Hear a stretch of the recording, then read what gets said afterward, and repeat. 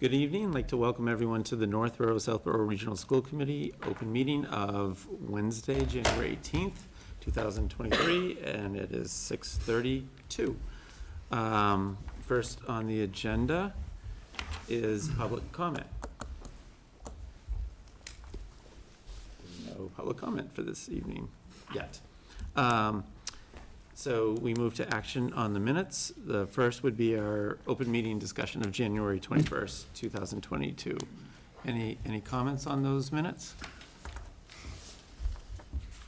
Nope, we need a motion to accept those. I make a motion to approve and release the open meeting minutes of December 21st, 2022.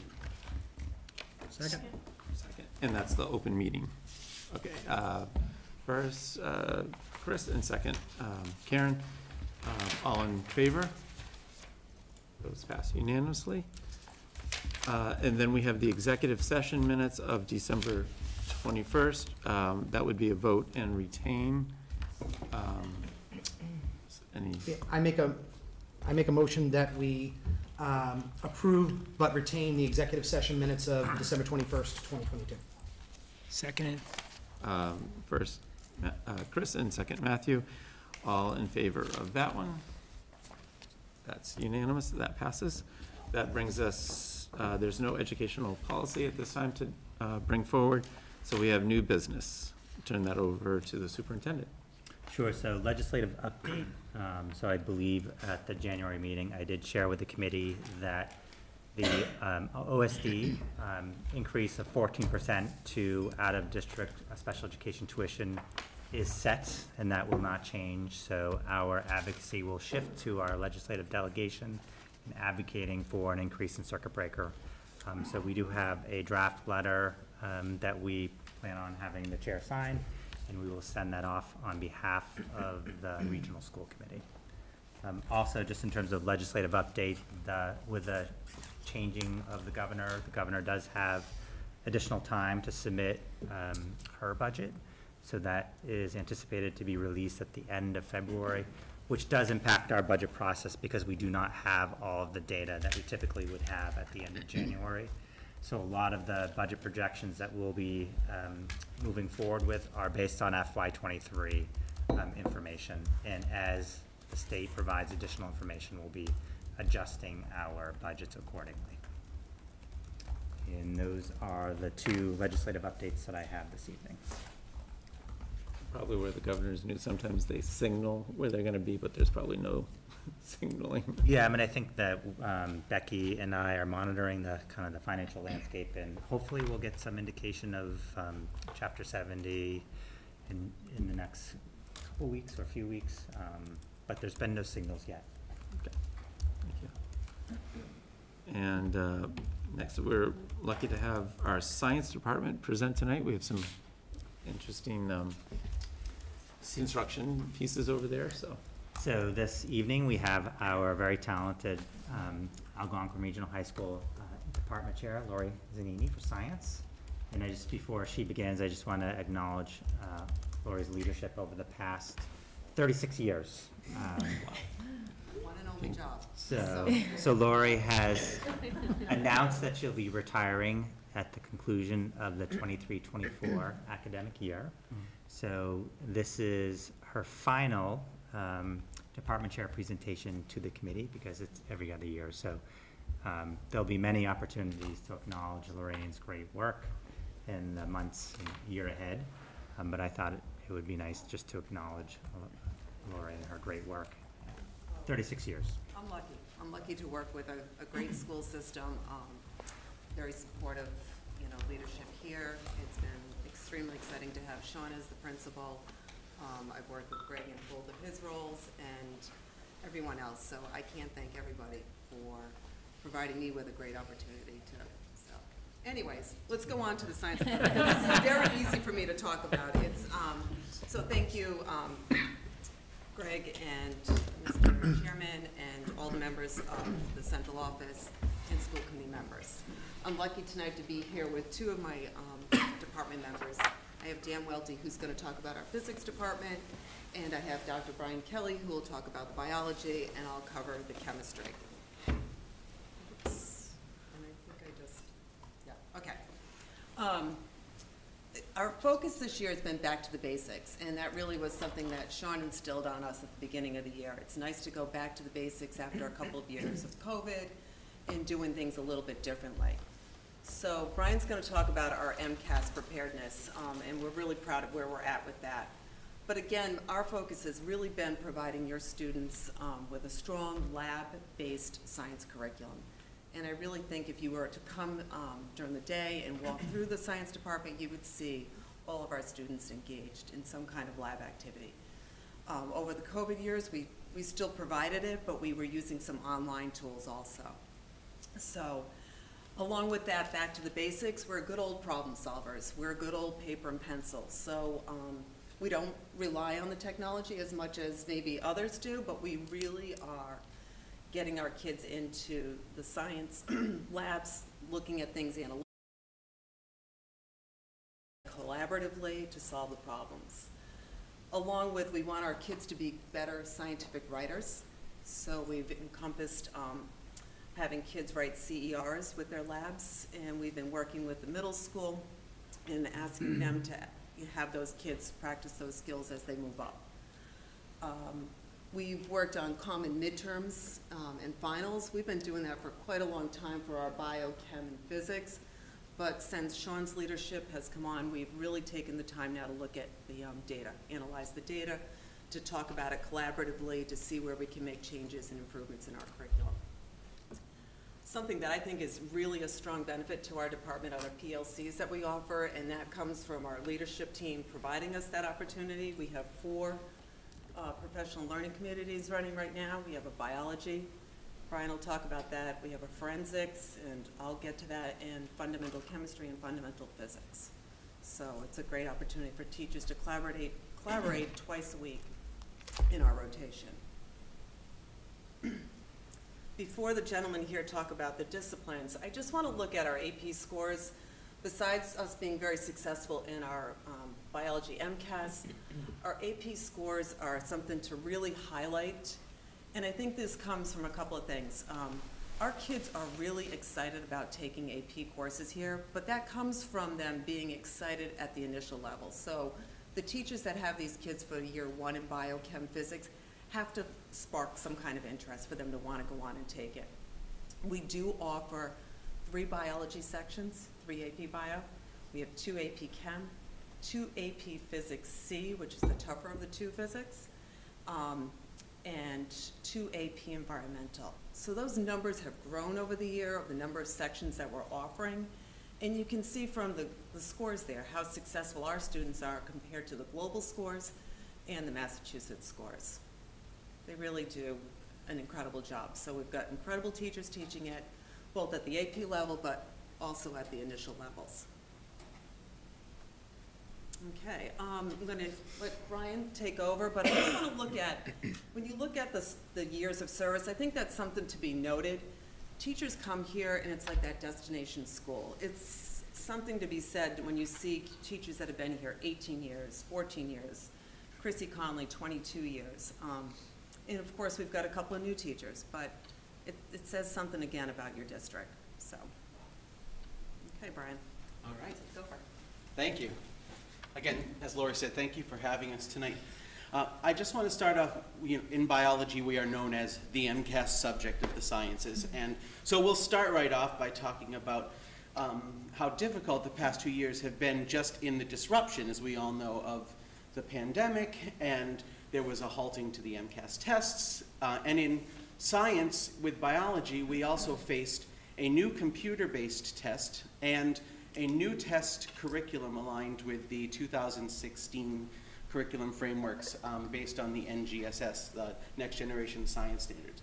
And so we're really proud to say that as the biology team, we have been able to maintain our incredibly high pass rate and the meeting and exceeding expectations over the past 2 years, which is especially exciting for us because of the work we've been doing, as Lori said, in our PLCs this year and over the past 2 years.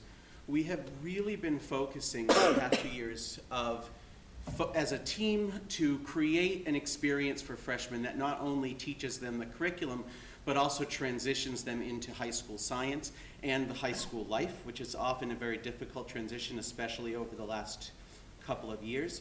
But the work we've been doing has really been focused on not only making sure that our curriculum is aligned to the new standards, but also that we don't teach to a test, that we teach and prepare for a test. So we focus a lot on what is going to grab the students in the sciences and get them interested, and what's going to be interesting to them, so that they buy into it and then become prepared for the test. Additionally, we've been aligning everything to our school's goals now, which are amazing. The ability to create an even playing field, create culturally responsive education, allow for critical thinking is by our Portrait of a Graduate that we are using. And so we have spent the past couple of years realigning a lot of our labs specifically for training in the CER model, the Claim Evidence Reasoning model. We have added in the past couple of years a co-taught class for English language learners. And because of that, we're very proud to say that every single language learner passed MCAS last year, which is terrific because of the fact that we are really, hopefully, we're doing our job to even that playing field and make this curriculum accessible. But also in our PLC, we've added some resources for MCAS. We spent a lot of time using our Canvas platform, a preparedness page for our MCAS, so students can log on, they can find videos, practice tests, resources, worksheets, everything they need, as well as coming after and getting help from our peer tutors as well as teachers. So what we've been doing over the past couple of years is really trying to keep our curriculum current and keep it interesting, grab the students, and make sure we are really fostering those critical thinking skills and leveling the playing field for our diverse student body. So thank you. I think that sums it up. Thank you. Nice job. Just some pictures of our bio students, and you can see the center slide in the bottom row is something that you'd see in our co-taught freshman biology class, so that we're acknowledging our ELL students. So, all right, chemistry. So you can see there's plenty of years of experience there. We do have two younger teachers. One, though, Josh came from another school, so he has some experience behind him. And then we've got Emma, this is her third year. So again, that experience is something to be acknowledged. Chemistry, very much, as I said before, we're really getting our kids into the labs, providing that strong hands-on experience, critical thinkers, and we've seen kids struggle. They don't like to be, I'm not telling you this right now, we're pushing them to think on their own. I can't look that up. No, you can't look that up. You can talk to somebody. So we're seeing kids challenged a little bit. You know, they're used to looking it up on the computer, but we're making them have good old conversation to solve their problems. And I think that's something that we're very proud of. Again, the CER is the Claim Evidence and Reasoning Good Writers. We have a PLC in our fundamental chemistry, and we do one in the fundamental physics. And this year our focus has been, we have a new teacher teaching the fundamental for the first time with an experienced teacher.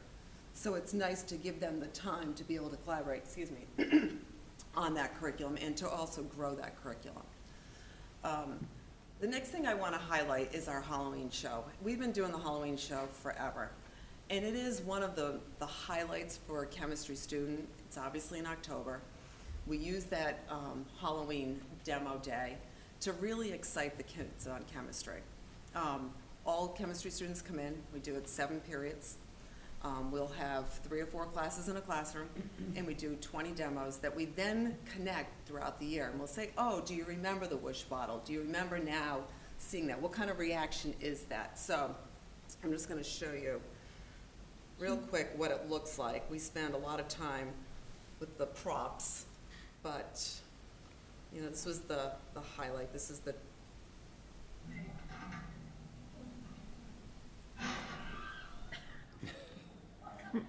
so we want to excite them.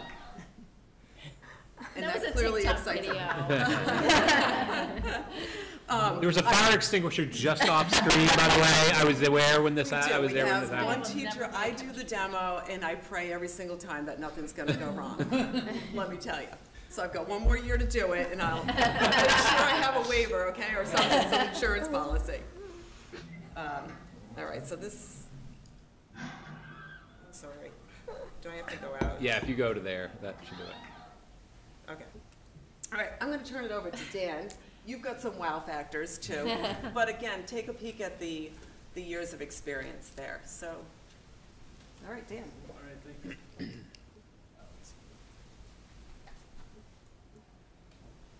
So physics, obviously that's junior year, and one of the required science courses there. I think our teachers really strive to be, like the engineering design process, a lot of students are encouraged to be creative, apply physics to their real life, and obviously to solve problems.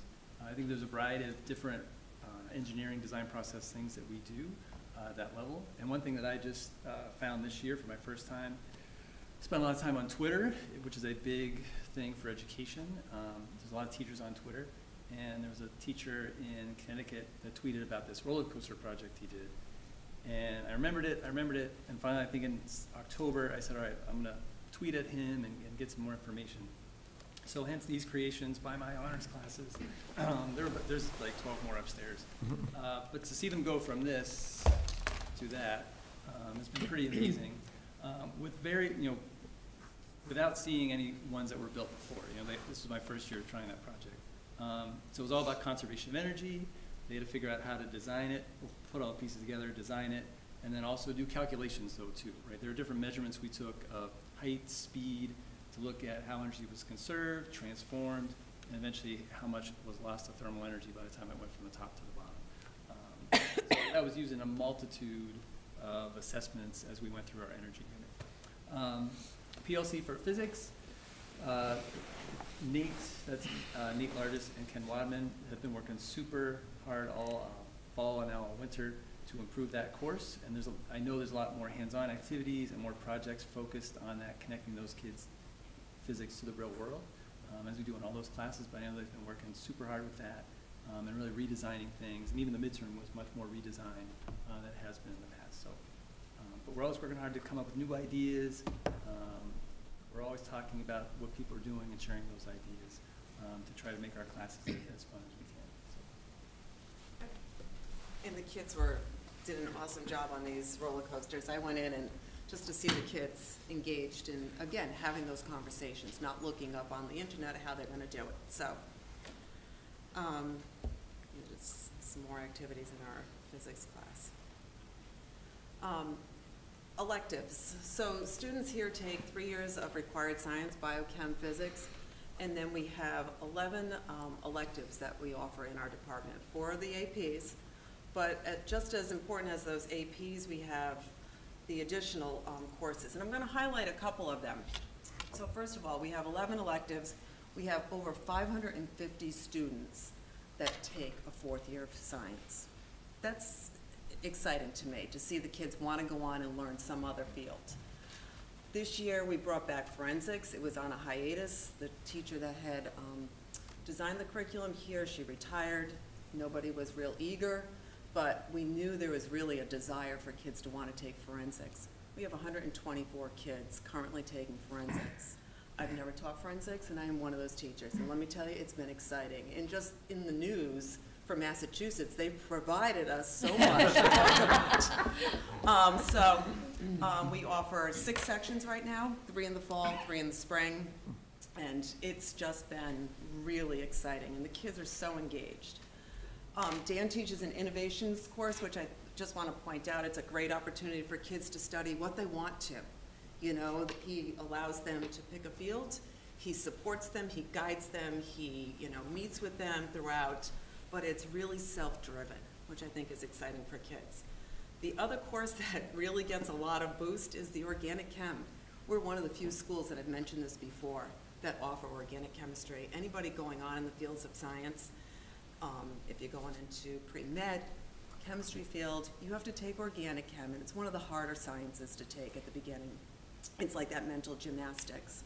So I have a teacher that teaches it, extremely passionate, but kids come back and say, that was the most useful class I took in the science. You know, go figure. So, again, you know the other ones, but it's those couple I just wanted to give a plug to. You can see here, just the activities going on. The chemistry department does hot air balloons, so that's in the middle there.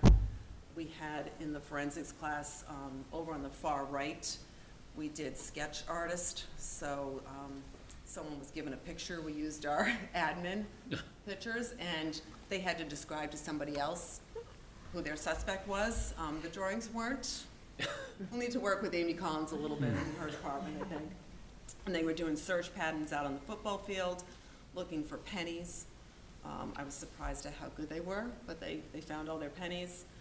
We had a crime scene, so just some things that are happening. I mean, beyond our electives, kids have unbelievable opportunities after school. We have many clubs. We have our Science National Honor Society with Dr. Thompson. There's 73 students currently members. She brings in guest speakers. Those students provide peer tutoring before and after school. She gets them out into the community. I'm gonna fly through this only because I know it's moving on. Science Olympiad is run by Ken Wadman and Nate Largess in the physics.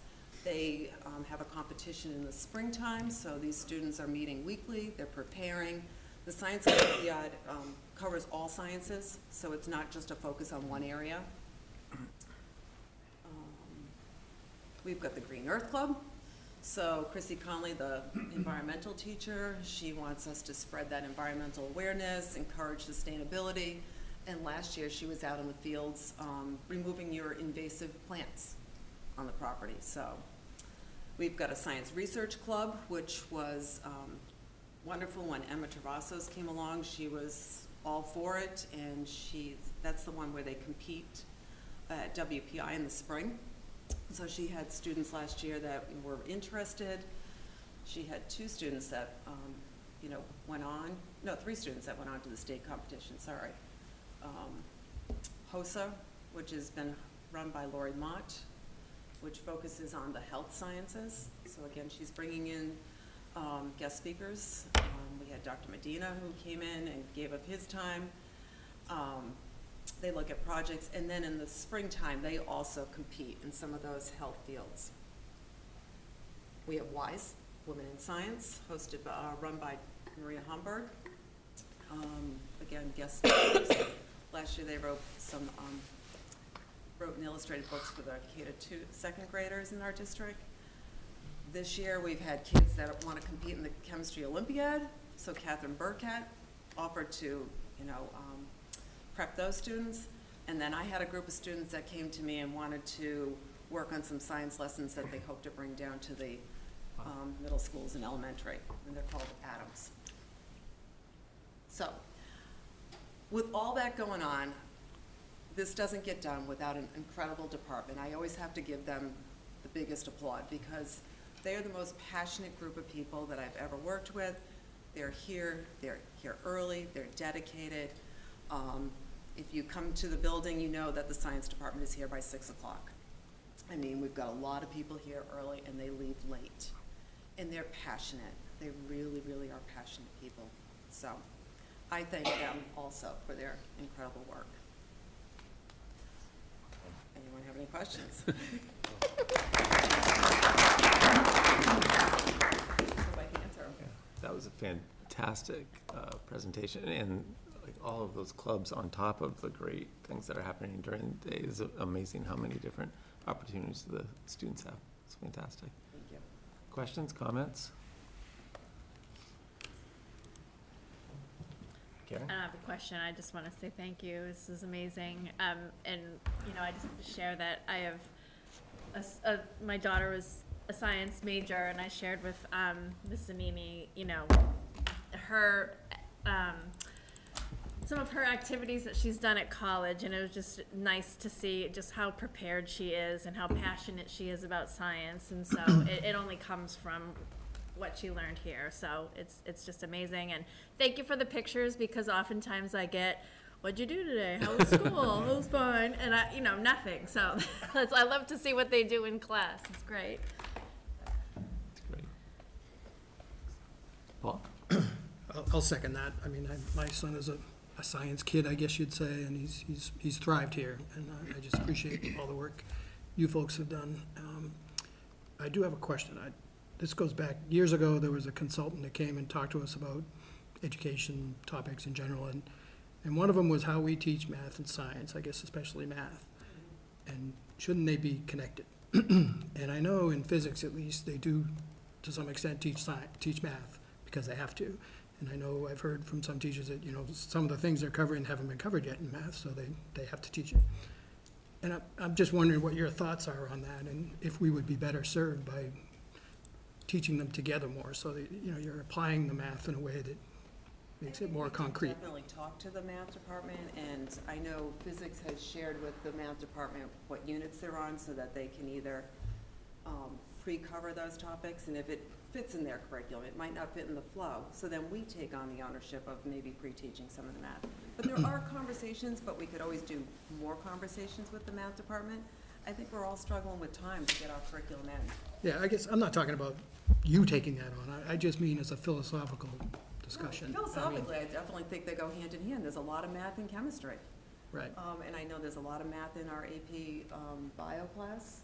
So they're seeing it, but they're definitely applying the math and the science that they're learning. Right. I don't know if I answered your question or. Yeah, it's just something I've been thinking about for a long time, and I think it's a larger discussion, obviously, but, and I don't know if it fits with the Massachusetts frameworks and all of that, but it just seems worthy of exploration, I'd say. Thank you. I mean, from a student side of that, I mean, taking AP Physics this year, where, Mr. Wadman has to teach us a lot of, the calculus. I'm sure Sean's talked to you about it, but, That's where it's coming from, yep. second day of school, we're learning how to take derivatives, whereas we don't get to that till, a month in calculus. But I think the science department does a great job kind of teaching that, as opposed to just assuming it's known, and I think it's just a way the timing works out, that to take AP Physics C, you'd need a calculus class before it, but that's kind of impossible. And I think they do a good job with it. And they're always willing to do more, whether it be Mr. Wadman, who teaches AP Physics, kind of staying after to go deeper into something, or Mr. McGrath, who teaches calc, explaining something from physics with kind of a more calculus background. I know I've gone to him with my physics problems before and been like, Mr. Wadman has showed us how to do this in physics, but how does it kind of apply, or where does it come from? And he helps with that. So I think it takes a lot of kind of student initiative, but I think kids taking AP Calc and AP Physics have that initiative. Well, that's what I'm getting at. My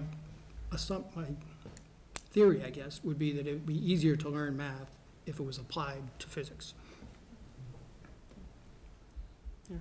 I mean, that's kind of where math comes from physics, so that makes sense. I think it comes a lot from the project-based and the hands-on learning that that's they're doing too, where that's what you like to see the kids do, is to figure it out on their own. So that is very beneficial. I don't want to let go either. It was early in the presentation about the success of students with MCAS. I mean, that's significant. It's not to be taken lightly and just brushed over. That was early in the presentation, but that's a lot of work, a lot of concern. But that competency determination's made from it, and they can go on and take other pieces because they've been able to be successful, and that's. They've done an incredible Yeah. job. They really work collaboratively, that group, so, Yeah. So that's impressive. Yeah. thank you. Yeah, I just have one more question. Yeah. Speaking about that, in the co-taught ELL class, that was awesome, that visual, and I would just love to maybe eventually pick your brain on that a little bit, because It's been a that great is like a pairing. model right It's a there. great pairing, Okay, that biology teacher with our EL Yeah. specialty teacher. She's great. that's great. And they have to be able to work together too. Right, It's right. and they gel. So the kids have been successful because of that. Yeah. Anything else? I'm jealous I had chemistry during COVID. That Halloween thing looks fun. It was a bummer for me not to do it for 2 years because that's one of my favorites. So. Right. Thank you. Thank you very much. You're welcome. Digging into academics, we're going to talk about recommended graduation. Sure, so I'm very interested to see how Principal Bevan will top that presentation. Do you have a whoosh bottle? So, at the December meeting, Sean presented to the committee some graduation requirement changes. I did provide information in the packet for your review. Sean will review some of the recommended changes and answer any questions that you may have. So unfortunately, I have no videos where things explode or like there's no fire, but this is a very important change that we've been giving a great deal of thought to here at the high school for some time, and this year we really invested a great deal of time looking really closely at what our options are to improve our graduation requirements so that our children's experience coming through the high school is the best fit for them and prepares them best for college and career after they leave us here from Algonquin. So in your packet is an official recommendation from me in really memo form outlining the change exactly in kind of dry terms and why the change is important. The slides here I'll be sharing are identical to what we looked at last month, but I will go through them just by way of review. Just to orient you to what our current graduation requirements are, which have been in place for, I'm sorry, I don't know, but decades for some time now. All students need to achieve 110 total credits, and then those credits need to be in a combination that is outlined here, of course. So all students need to have 4 classes of English, so each credit, each unit is 5 credits is a full year course, 2.5 credits is a half year course. So you can see them all up here, and this is the current state of our graduation requirements. The change I'm proposing and proposed in the December meeting is to make an adjustment to the digital literacy course, which is typically completed in our freshman year, and to make an adjustment in that lower requirement, which is to make our applied arts requirement, which is applied arts or fine and performing arts. It can be completed by, or that's a requirement that can be met by either, and to make a change by eliminating the applied arts portion of that and reducing it entirely just to the fine and performing arts. So, and additionally, I'm sorry I skipped over this because it's important. The digital literacy requirement would remain and be expanded to be met by another course that is another foundational course that meets just a different set of student interests. The reasons why these are important changes are first, and really I have them in 3 categories. One is that our students and staff has spent the last several years improving and refining their skills in digital literacy more than probably any students who've come through. Some of that was by necessity during the pandemic, but also much of it was by design because as a strategic measure, our school and our whole district from K to 12 have been incorporating digital literacy and computer science into all of our classes and not just in a singular department. So from K to 12 in all departments, every teacher is looking at in some way to incorporate digital literacy and computer science. And that started last year in staff meetings and PD sessions. This year continued with our sharing out of what we call the DLCS toolbox, which is distributed to all of our staff members, and simply I'm sharing with you to let you know that our staff members are better equipped now to teach digital literacy, such that making it a solo requirement in one department is not as necessary as it once was. Additionally, as I think we all have experienced as students, students respond to choice, and they do better in classes that they've chosen to attend, and that this is an opportunity to expand choice for students, and every opportunity I can find to give students more choice within reason and in ways that are healthy and aligned with our goals, we are going to do that. The change for digital literacy to expand it to incorporate computer science, exploring computer science, would allow students to, if they have goals that are aligned to more around computer science than digital literacy. It allows them to create a greater foundation to pursue those goals later on in their high school career.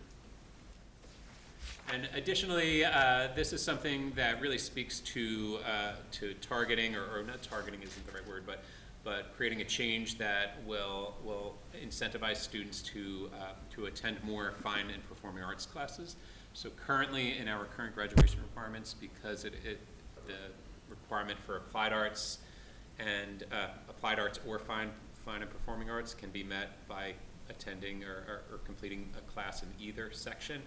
You have the potential of a student graduating from us after 4 years and having never attended a class where they make music, where they create any piece of art, they don't draw, they don't use clay, they do lots of many other things, as you might have seen in our science department presentation, but that's something that we want to incentivize and really place a little bit of value on more than is currently reflected in our graduation requirements. In order to understand this change between digital literacy and computer science, I outlined here the difference. They are two very different courses, even though there's about, I would just say, be about a 15% overlap. If you were to create a Venn diagram, there are things in here specifically about students and their digital footprint that we think are important that all freshmen have. But from there, some of the changes are listed here. In digital literacy and computer science, that's the current course that is the only course that is required for freshmen. Not the only course that's required for freshmen. It's the course listed on that graduation requirement that we're speaking about, that there's no alternative to. That provides a broad introduction to a variety of technology topics and exposure to various digital literacy concepts and applications. And on the right-hand side, the Exploring Computer Science does many of those things, but also, or in addition, or in a deeper sense, provides a greater conceptual foundation for students who might want to pursue computer science. And some of that work, by the way, on the right-hand side, is analog work. It's work that they're doing pencil and paper. It might be work that they're doing. They're reading something. They're reading a hard copy book and text and talking about it, but it's creating the kind of conceptual underpinnings for students that will lead to success in computer science. And so that is the overview of the work we did over the course of, and just to add, I'm sorry, let me interrupt myself here, I'm going back. I incorporated this into the recommendation, but I don't think I mentioned it last time, and or if I did, I did not highlight it closely. In looking at this work and generating this as a potential proposal, I ran it by and presented it to our school council, including Ben's on our, no, Ben's not on school council. We talked about it at the Student Advisory Council, with the school, Algonquin School Council, the APTO, and pretty much anybody who I could find to hear about this course and give me feedback on how these changes might impact our students. We got that feedback that's incorporated into these changes, and those groups all have endorsed this change. Questions? Can I, one thing, because I think it's just a shift. It's not really, can you just explain again, that the applied arts credits are being eliminated there, but just a reminder for people from last time, like, it doesn't mean people won't be taking them. They're just covered other places. It's That's not, exactly right. Yeah. Yeah, so I think everyone understands we have perhaps the strongest applied arts and technology department in any school in central Massachusetts. I wouldn't put ours up against anyone's. And you see that reflected in not lots of ways, and sometimes you see it reflected in your own children's work, or you might see it in the strength of our DECA program. That affords us in some ways the ability to have such a strong, and that's a primarily an electives department. That's where nutrition is, and early childhood education, wood technology, video production, in addition to all of our many business courses. So a student could very easily, in that bottom row that's grayed out here where it says electives, there's still 27.5 credits remaining for them to spend, if you will, in many other ways that could include all those things. And before you would get to a change where fine and performing arts was the solo requirement here for freshmen, Before they graduate in 4 years, students will absolutely have taken a digital literacy or computer science, which is an applied arts course, and an economics class, which is also an applied arts course. So before you, even if this proposal goes through, which I hope it does, all students will have 5.0 credits in the applied arts, and that could mean that they never take another one. They're already at 5 credits, and 2.5 credits of 5. Does that answer your question? Yeah, Sorry. I just wanted to make that clear to anyone watching, or. That's right, that yeah, there's still it's a not great an deal of elimination. credits Yeah. invested in the applied arts and reflecting our Right. community investment. Yeah, very strong, the marketing, all that stuff. So we're looking for a vote tonight, but, so we can have discussion and then a vote. Kathleen? Good evening, Hi. thank you for that. I wanted to ask, is 110 a cap? That's our cap, yeah. That's your cap, okay. Each school has a different number and some use different versions of credits. It's not exactly apples to oranges school, and 110 is pretty typical. Yeah, of course, I love seeing that the fine arts is getting its place, and of course, would love to lobby for more, to actually be a full year. One of the things that we see and I know that we're responsible for K to 12, whether they're here till 18 or 22. But when I look at the long-range investment, the return on investment of education, the way that people grow old with hobbies is really imperative. And one of the things I think is fascinating is that if you trained in music and you start to lose your hearing later in life, which is typical because we're outliving our hearing, if you had music training, you actually hear better than somebody else with equal hearing loss who didn't have music training. And the difference is significant because hearing loss alone can cause a 40% increase in the risk for dementia. So when I look at what is that long-range benefit of boosting that to a full year, I mean, that's not going to give them the protection for the musicians that are training for a full year, but I also think, how do you spend your time? And hobbies is really, really key, in hobbies that create social affiliation. If you've read Vivek Murthy's book, Our Surgeon General, on the public health crisis of loneliness, it's these type of activities that bring us together. And so beyond the preparation for vocation is how do we really instill avocation as a high value. So to that degree, I would like to just catalyze a conversation about increasing that to a year, not at the expense of anything else, but really seeing the long-range return on investment of that kind of a choice. Yeah. I do want to go back on something I said when you said, is it 110 a cap? That's the minimum. I think it was, when you said cap, Yeah, I was hearing graduation minimum or thinking minimum.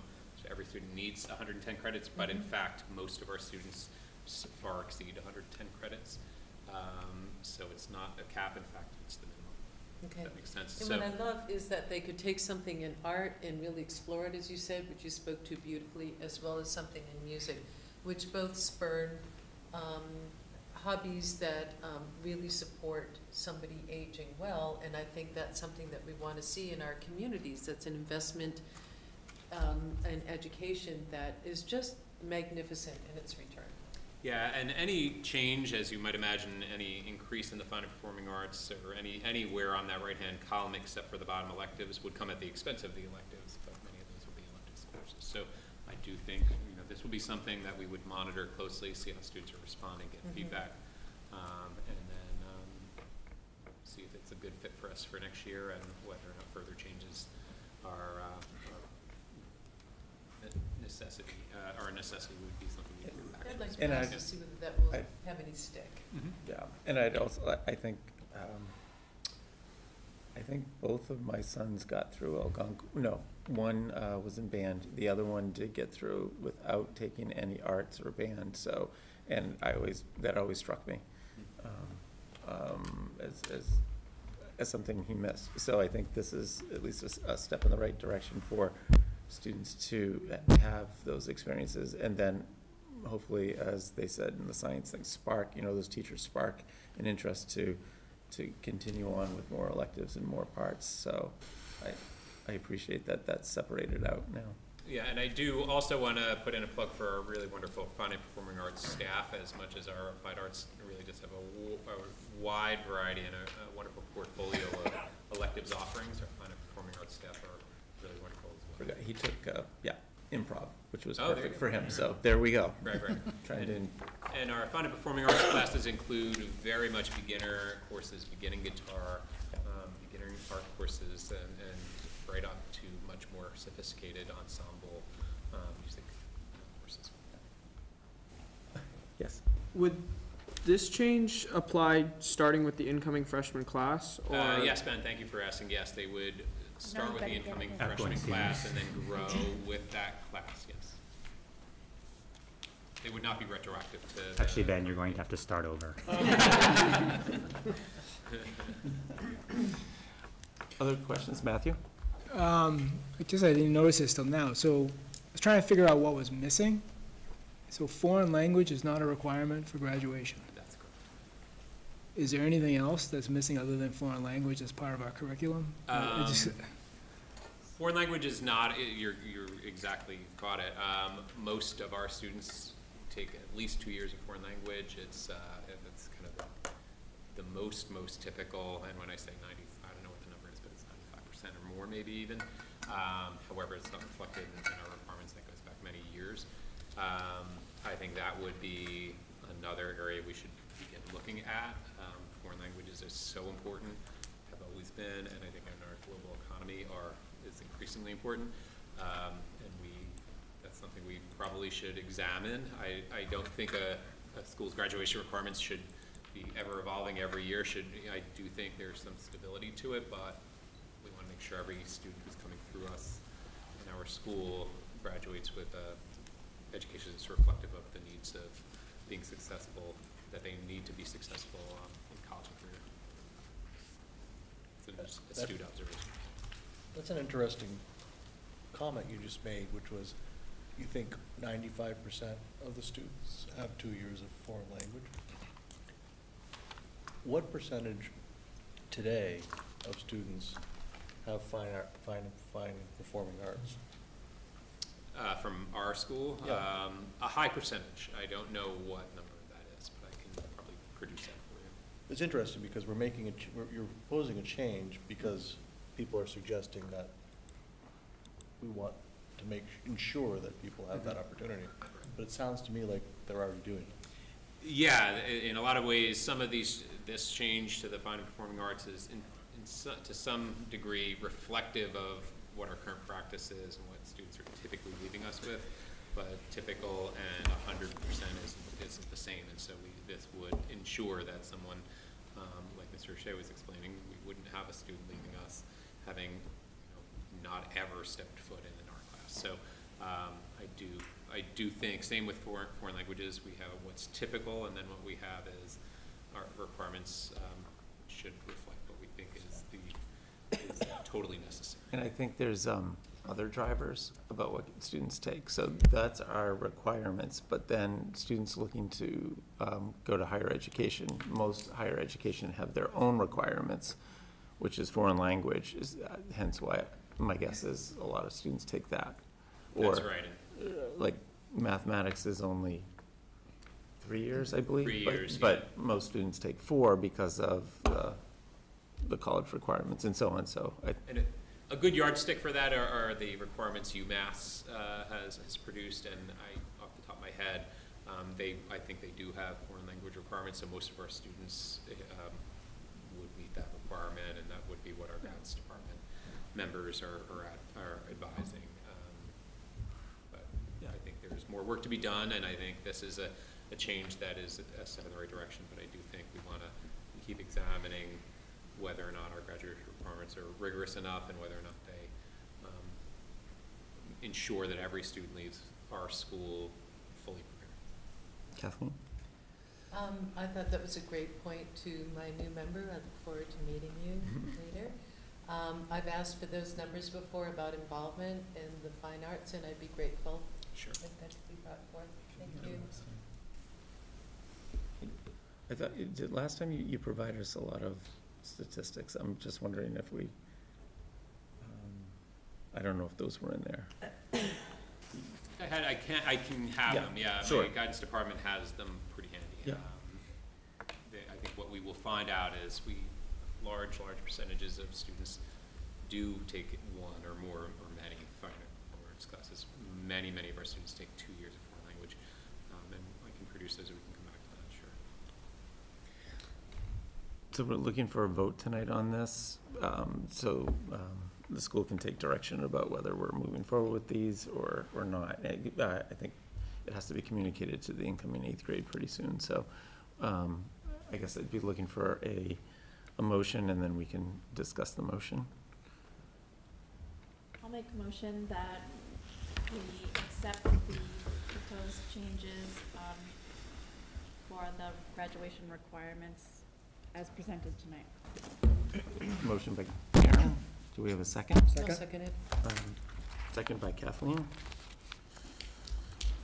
Further discussion? Chris, did you have something that you wanted to add? No, I was just gonna make a comment related to, I guess, the foreign language requirement, which would be, do you find that you get requests to waive any of the graduation requirements for students that are having difficulty meeting the 110 standard? The 110 is usually not the barrier. And what I mean is one of these specific One of these requirements. specific ones. I've not, since I've been here as the principal at Algonquin. In my former school, where we did have the foreign language requirement, which was 2 years there, the foreign language requirement, I'd have a few waivers each year for students with language-based disabilities, and I would sign off on those, and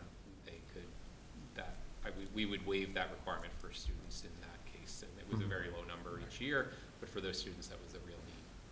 So I guess what I would say is my concern with adding a foreign language requirement would be specifically for those students.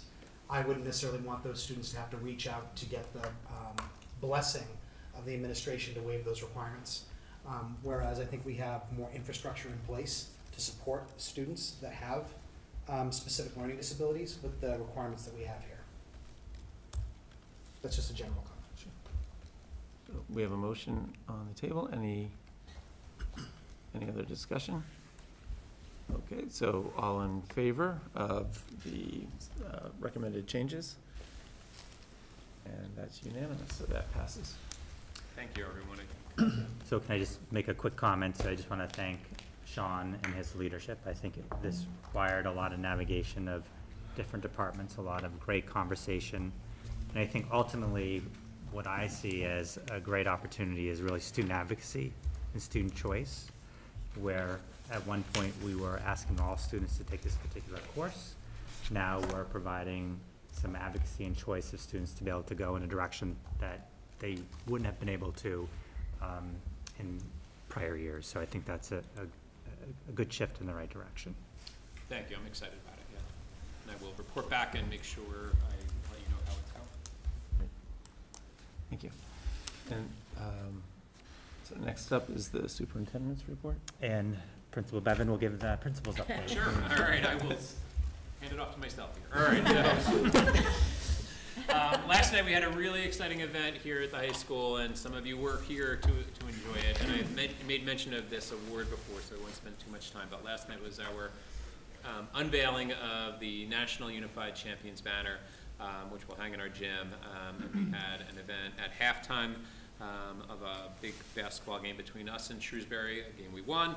And at halftime we had many of our Unified champion students attend, and Unified Sports, without over-explaining, if you're not familiar, is a sports program that is aligned through Special Olympics, where students with disabilities play alongside students without disabilities in all kinds of sports.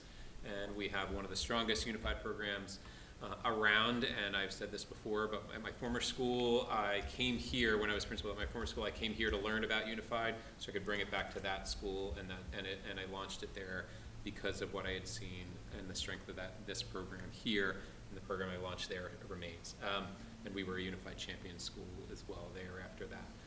So it's a banner we win. You get it for 4 years, and it's based on meeting 10 criteria of excellence of your program. And last night it was just a wonderful celebration that had many different features. It was terrific. just a heads up, and part of this is just promoting an event I'm very excited about, but also to let you know something we are doing based on some of the data we have about how students are struggling with mental health, and to respond to, as Superintendent Martineau said, student voice.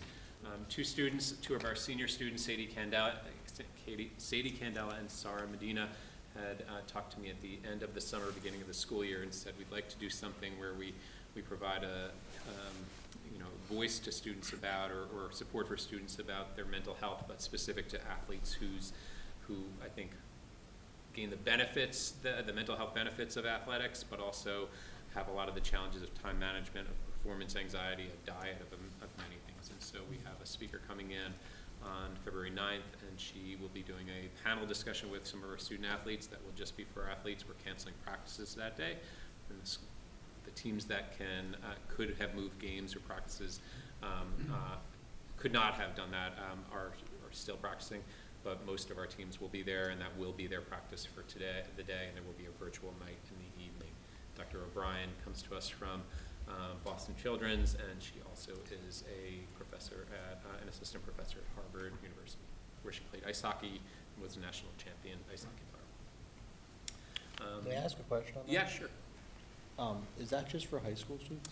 That's just for high school students currently, except the virtual parent will be open to anyone who cares to. The in-person session will be directly after school, so students don't have to leave and go home and come back. It really is open just to the high schoolers for the student session.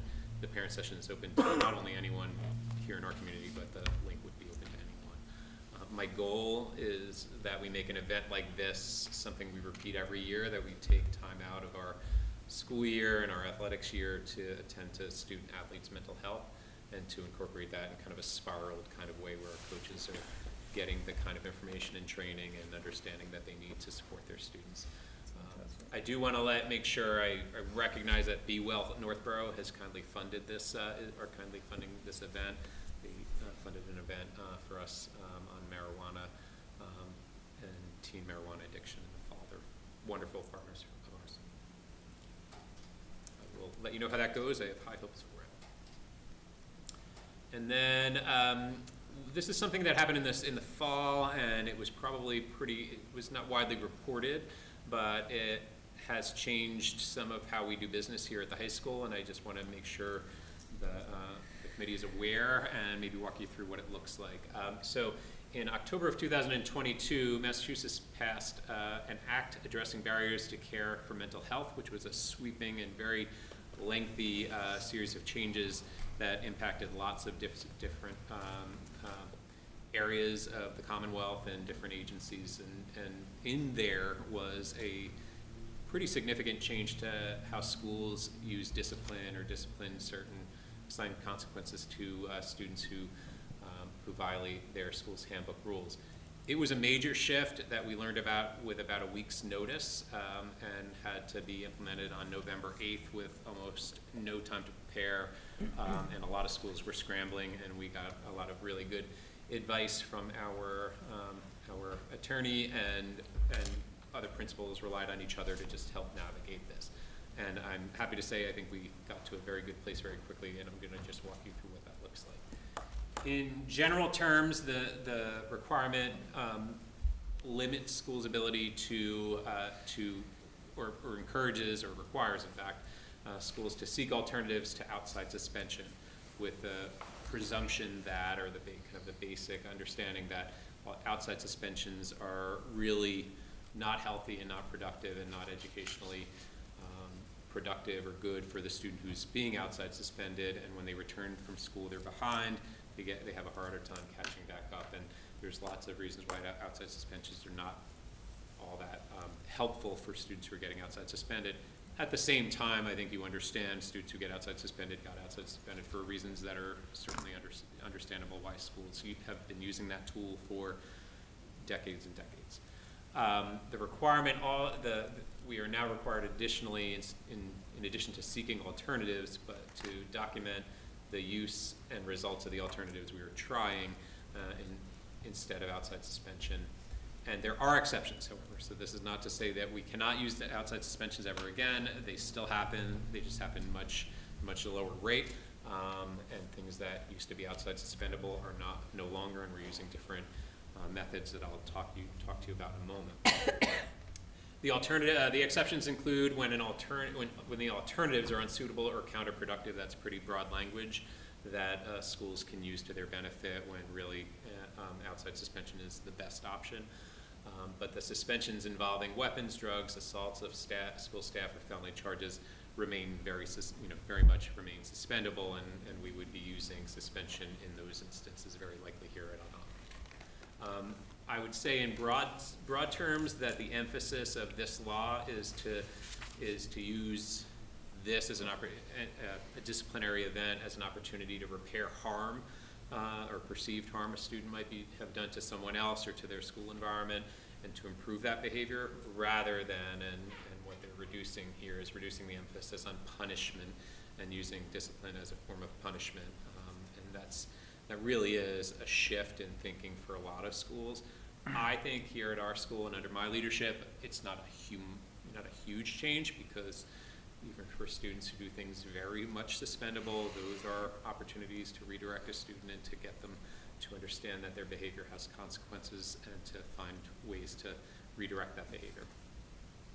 So I will walk you through like just one singular potential, very vague, kind of not a lot of details here, but I'll talk to you about what it might look like if this were to happen here at Algonquin now under this current change. So if the handbook violation were that a student were under the influence of alcohol at a school event, and that, that does happen from time to time in a high school environment, at a dance, at a football game or something, that has happened. Typically, and I'm going back years and years, a pretty typical suspension length for that would be 3 to 5 days of outside suspension, depending on a lot of factors. A lot of it depends on what that student's disciplinary history is before that event, how they respond in the event. There's lots of factors that might impact the length of that suspension, but 3 to 5 days would be pretty typical, and there's no industry standard, but if there was one, that would be pretty close to it. Now, there would be lots of options to consider, and I have a list here on the right, and I'll talk you through in my next slide what a potential actual singular way to process this might look like. We would meet as a team, my assistant principals and I, and talk through what are ways we can redirect this behavior. How can we avoid an outside suspension and still have the student reflecting on their choice and restoring and repairing the harm that they've done to the trust we have in them. So here are some options. We've now developed a Saturday school, which is exactly what it sounds like. And I know in your brain you're thinking, is that the Breakfast Club? And it's pretty much the Breakfast Club. So without all the crazy things that happen in the Breakfast Club. It is Saturday school, and students do not want to miss their set. They do not want to be here at school on Saturday, and they prefer an outside suspension in a lot of ways. And then the next bullet is one we're relying heavily on, and we've already used quite a bit, is to have students do something that gives back to our school community. They might clean out a school storage locker. They might inventory. We've had students inventory athletics gear, and this is happening either on a Saturday or during a school break like April break. We are increasingly relying on the attraction of social events like our big dances and our other things that are heavily social, because that is something that students value heavily, and probably even more than missing a full school day. Loss of athletics is also part of the equation more than it's ever been. And then to some degree, we've also even been using instances where we're tracking a student's attendance and their discipline throughout their school day and asking teachers for feedback, and using those as like almost granular pieces of evidence to redirect that student's behavior, which students don't enjoy, you can imagine, but also we're just looking for them to bring their behavior up to the standard that most other students can achieve without trouble. So in an instance like this, I would say if a student in some event soon were to do what's listed there under the influence of alcohol at a school event, what might ultimately come about is what's there in red is we'd have an investigation and hearing, conclude that a violation of the handbook occurred, and then 3 full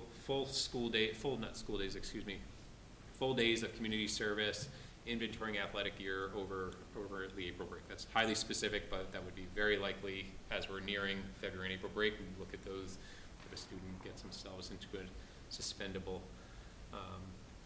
trouble, that would be something we would be looking at. We would, if it was an upperclassman, we might be looking at like the loss of prom with the ability to earn it back if they string together a month of, you know, good behavior. So we're always looking for ways to incentivize students to just simply behave in the ways we would like them to. And I'm a big believer in pulling back something very attractive like prom with the ability for a student to then do just simply the things that we want to reward them with, and then potentially have them have that experience back. And then there would be a re-entry meeting and a return to school. But in this case, since they weren't ever out of school suspended, that return to school really is just that they were never exited from school. There might be a processing of how did we get here, how can we avoid getting here in the future. Are there any questions? Yeah, John. Are you telling us this? Are you? Yeah, sorry, I'm not, I'm just alerting you to, this is a pretty, for our offices, it's a pretty big change. And probably in the history of our school and Massachusetts school, it signifies a pretty large change for the school when we interact with those families. This is just by way of like letting you know. May I make a comment? Oh, sure. Yeah. So, or I guess as a question first, is there an honor code that's applied to athletics that they are separate from this? Because in my opinion, it should be standard that if a person that's on an athletic team is caught under the influence of alcohol, it should be automatic that they're not allowed to participate for some duration on that particular team, period, end of story. And I Sure. appreciate that goes against what Yeah. we're talking about here, but there has to be some sort of repercussions, in my opinion. So there's very much, and this is a topic that all administrators are well aware of and have worked through a lot. The MIA has a chemical health policy that any student who violates the chemical health policy loses 25% of their next contests, so the next 4 games or whatever, for a first offense. A second offense, I think it goes to 60%. So that's in addition to this. That would be in addition to this, and that is beyond our control. There would be no changes. We would do a hearing, and if our conclusion was a student had violated our handbook policy by being under the influence of alcohol, the MIA suspension would also kick in, and that absolutely would happen. Some teams may have their own, repercussions. So if a student's a captain, there might be the natural consequence of losing a captaincy. That's something we navigate on a case-by-case basis. But I wouldn't say there's an honor code. In fact, MIA is very clear. This rule's been in place for 12 or 14 years, and it's frankly very difficult to apply formally and fairly, but it's one that's felt very intensely by the students who lose a quarter of their senior fill-in-the-blank season basketball, baseball. Thank you. Sure. And I would say, in terms of voting, eventually the handbook comes to us for approval, so any changes in the discipline will be in the handbook, and that'll be up for us to review and approve in probably May or June or something like that. Yeah. But Chris? There's potential, I'm sorry, Mr. Covino, there's the potential that this is so deep in the practice of how we apply what is under the discipline code that it might not be reflected, but I will make sure that there's nothing that is not reflected here or Yes. inconsistent with what's here. No, absolutely. I think, first of all, I'd like to just say that I want to preface what I want to say here by stating that you're doing this to comply with the law. Right. Now, personally, I'm not a huge fan of this. It is the law, but my concern in general sense is, and I can kind of see where they're coming from. So if you have a student that is excessively tardy or excessively absent from the school, the last thing you want to do is reward them with an out-of-school suspension. So I think that's where a lot of this comes from, but my general concern is, I understand where this comes from, especially when you're dealing with younger students, and this is just more of a soapbox commentary, and that is that we are trying to make sure that we are developing citizens that have respect for rules and understanding that breaking rules in a civilized society has consequences. And I've always felt that schools have kind of a soft touch policy anyway. You're trying to really encourage the right behavior from students, which is what you're looking for.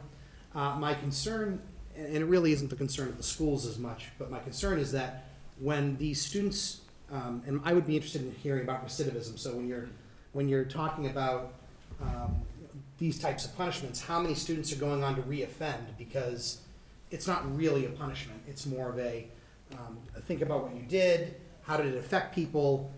I understand where that's coming from. My concern is that this is going to hit some students pretty hard when they get out into the real world, and there's no, when you get pulled, I'm a driver's ed instructor, when you're pulled over and issued a ticket, there's no explanation as to why. You get the ticket and you have to deal with it. There isn't, well, why were you speeding? And, well, why was your foot down so hard on the gas pedal? So, again, my point is simply that I totally understand that we're doing this to comply with the law, but I personally don't think this is necessarily the best discipline system that we should have going forward. That's just a General comment. I don't think this drastically changes the practices at Algonquin Regional High School. I think if you look at the genesis of the law, there are many school districts that significantly choose out-of-school suspension. If you look at schools where there's a high minority population, socioeconomic, they use this as their primary disciplinary mechanism. It's to make sure that all districts across the Commonwealth look at alternatives to suspension, and when suspension is appropriate, suspend. So I don't think this change in law is necessarily directed at an Algonquin Regional High School. It does have some implications, but just having observed Sean and prior leadership administer the disciplinary code, I don't see this as a significant change to the current practice here in our district. Yeah, just to be clear, we, at this point, halfway through the year, Monday is the first day of semester 2. I don't think we're into double digits of suspension days for all of our students in total. And so, and that's not because we suddenly are soft on student misbehaviors. That would have been true if this law didn't come through. But I will say when we get what is a pretty conventional misbehavior that had like an easy kind of go-to punishment that conformed with what we had done for 20 years, now we're coming back and saying, we're now required to come at this a little bit differently. What might it look like? And we have the luxury of not having a lot of suspendable behaviors, so we can take our time and have those conversations. But yeah, it's fair to worry that like it will suddenly signal a lowering of standards, and we want to monitor for that. I think it's also important to note that this law is pre-K through 12. Mm-hmm. So our middle schools, elementary schools also have to adhere to these new disciplinary requirements. So it's a common, a commonality that all schools across the Commonwealth now have, and I think we have excellent legal counsel, helped us navigate learning about this, and I think all of our principals pre-K through 12 have done a nice job trying to make sure we are adhering to the new requirements. Speaking of that pre-K to 8, I guess the question is not just for the high school, but because it is the district's done work on, collaborative problem solving and restorative practice, training, because that kind of gets in it, but you can't, you need support in understanding and learning it. Right, like most changes in requirements and laws, you're not always given notice. So I think we do have work to do in terms of, social justice and restorative practices and, working with our, surrounding districts around what does that look like? How do we, obviously we are in the business of educating students and making sure that we know students are going to make bad decisions. How do we help students when they make poor choices learn, understand the severity of a choice they've made, and then move on and make sure that they don't repeat those mistakes. So there's a lot of... Yeah, and restore their actions with the community members Correct. That were impacted. Right. Yeah. Yeah, okay. I just will make one last comment. This is a very public measure too. Oftentimes you'll have a situation at a school where another student is impacted or a group of students are impacted. And many parents want to see justice. And oftentimes those parents will want Principal Bevan to suspend. So I think part of this is community education around what this law is, what we can and can't do, and why what you may think as a parent the consequence should be, that might not be aligned to what we're required to do. So some of this is education with our educators in classrooms, with our parents in the community, and again, we have work to do in this area. Yeah, but I'll just say as a parent, I love that punishment. Instead of them being at home for 3 days doing nothing. Go do some community service and earn back the right to go to the prom. Like, I think that's good, personally. Paul? I agree with Karen. I like this approach, and I commend you for coming up with it so quickly.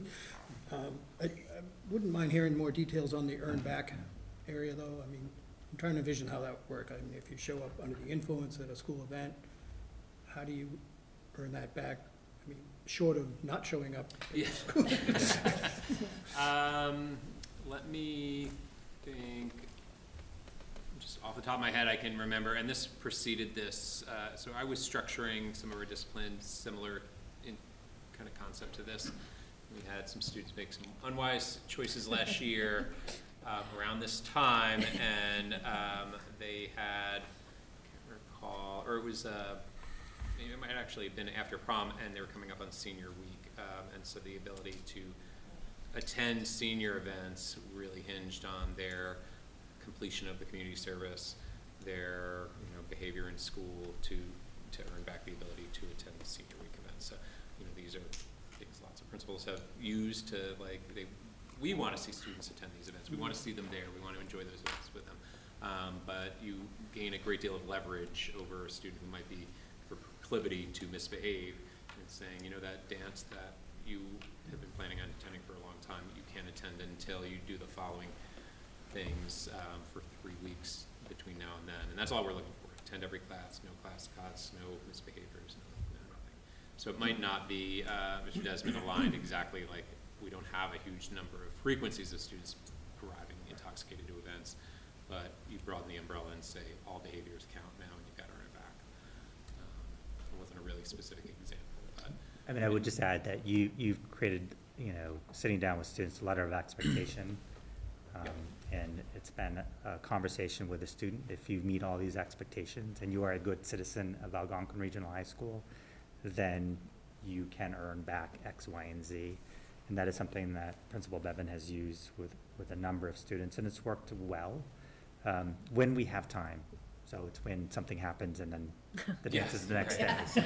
But, A week later. yeah. Without you giving a lot of details, I can think of another one in the recent past where a student did something that was would have been in a previous iteration, 2-day suspension. And we said, we're going to give you a month where after 2 weeks, if you don't do the following very basic things that we're really happy for you to do every day and be successful and get all your work in and not class cut and whatever, we'll, at the end of the first 2 weeks, we'll take one of those days of suspension out. We'll have held it in abeyance and pull it away, but you still got 2 more weeks to complete, strong academic performance, attendance, you name it. And if you do that and you do that successfully, and we're getting feedback on the daily from teachers, we'll pull that second day away that we held in abeyance. So now you have had 2 days of suspension in concept, kind of as leverage over a student, and in 2 increments had gotten a month of what for that student was sensational behavior, but is simply the kind of behavior we want to see from them. Like that would be the kind of thing we were doing in the last couple of years and would conform and meet this law. So it's not a major shift for us, but I think the optics in our community might be if you have students who might, in a spectacular kind of way, be intoxicated at an event and might be at school on Monday, that would look very different than it did even last year. And so now this will be a bit of a change. I think we have one more question, Kathleen. Sorry. Who's the poor bloke that's over giving up their April break? And how do we balance that sacrifice? We had 3 days of after-school detention, and after-school detention, we basically reduced it down to, I think, 2 days a week, and took the kind of the hourly pay that we pay somebody to do after-school detention 3 days a week, and dedicated it to 2 Saturdays a month. And we have a staff member who does that.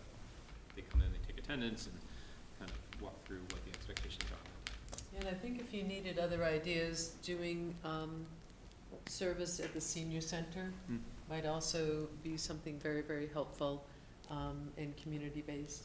Yeah, we're always looking for ideas. We I have like the a idea Google of Doc of the stinky things that need to thinking get about done around the building and can be done and contribute back to our community. Ideally, we're aligning whatever the misbehavior was with something that aligns as tightly as possible and as directly as possible to the behavior, and that the consequence of the behavior align. It's not always easy to do. Is that the end of your That's report? That Okay. is, oh, I'm sorry, I forgot. We also finalized our bell schedule, which in many schools is and it has been a conversation in our school for quite some time, and I'm just happy to share the results of the change. So if you're a really astute observer and have studied our current bell schedule very closely, you will notice some differences, but I will walk you through them anyway. So our current bell schedule has very quickly, to my mind, gained a lot of traction in our school. I did a lot of surveying of students and of staff. Most lately in December, we did a school-wide survey of students and got exactly a sense for what they're responding to about our current bell schedule, which is very different than the bell schedule we've tried in previous years, which were all Monday through Friday bell schedules. The schedule we landed upon is not some wildly innovative bell schedule. It's probably similar to about a quarter or a third of the schools similar to ours, so it's not a wild innovation. It is a very stable bell schedule where it rotates. All 7 classes rotate in, we call it a full rotation, and 1 class drops each day. The things that remain in next year's bell schedule are that the full rotation remains. It actually it goes in the opposite direction. So teachers felt there was kind of a lengthy conversation. As principal, I don't feel strongly which direction it rotates. And what I mean by that is day A goes A through F, and then G drops, and then day B, B, C, D, E, and on, whereas our current schedule, the first block of that second day would be the last block that didn't meet the first day. So the first day, the first class of the second day in that colorful column would be G, A, B, C, D. So it's, I don't want to bore you with so many details here, but that is something our staff was really interested in pursuing. 1 drop block each day does not change either, and what is changing is that Titan Day, which is our static fixed Monday, is just not working. Our staff is not, just does not see the benefits of it that they anticipated, and they were really proponents of it, as was I. I thought they would deliver more benefits than it has. I don't think it's impeding learning. I just think it's not delivering the benefits that are worth the kind of how dysregulating it can be often. And then the long block, which is currently our 3rd block, is not one that is delivering the benefits we anticipated either. And so what that looks like, I'll kind of show you. And then there's this, and then naming of days. So that's a bit of a cosmetic change. So the way we have days that are named by numbers and the blocks by letters, now we are aligning the names of the days to the first period that meets on that day. And then you'll notice on the left-hand side, the class lengths are equally distributed.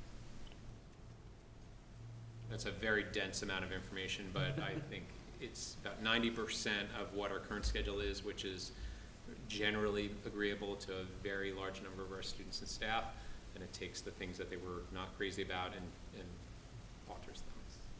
So just state one point around the visual on the screen is that this represents a lot of input and feedback from faculty and staff and students. A lot of great conversation. There is no such thing as a perfect schedule. And I think this schedule that Principal Bevan is shifting to is not his schedule, but rather reflective of a conversation with faculty and staff and students to actually improve what currently exists today. So I think a lot of conversation and discussion to get to this point, and I would also state that what weighed heavy on some of these changes is input from students. There was a lot of great student input and feedback to make some changes that I think will really help us move forward next year. Yes, and I will close by saying, and I have one last thing after I get to that, but I will just in general terms indicate that I do think we need a year or a year and a half of this schedule to finally see the benefits that it could provide.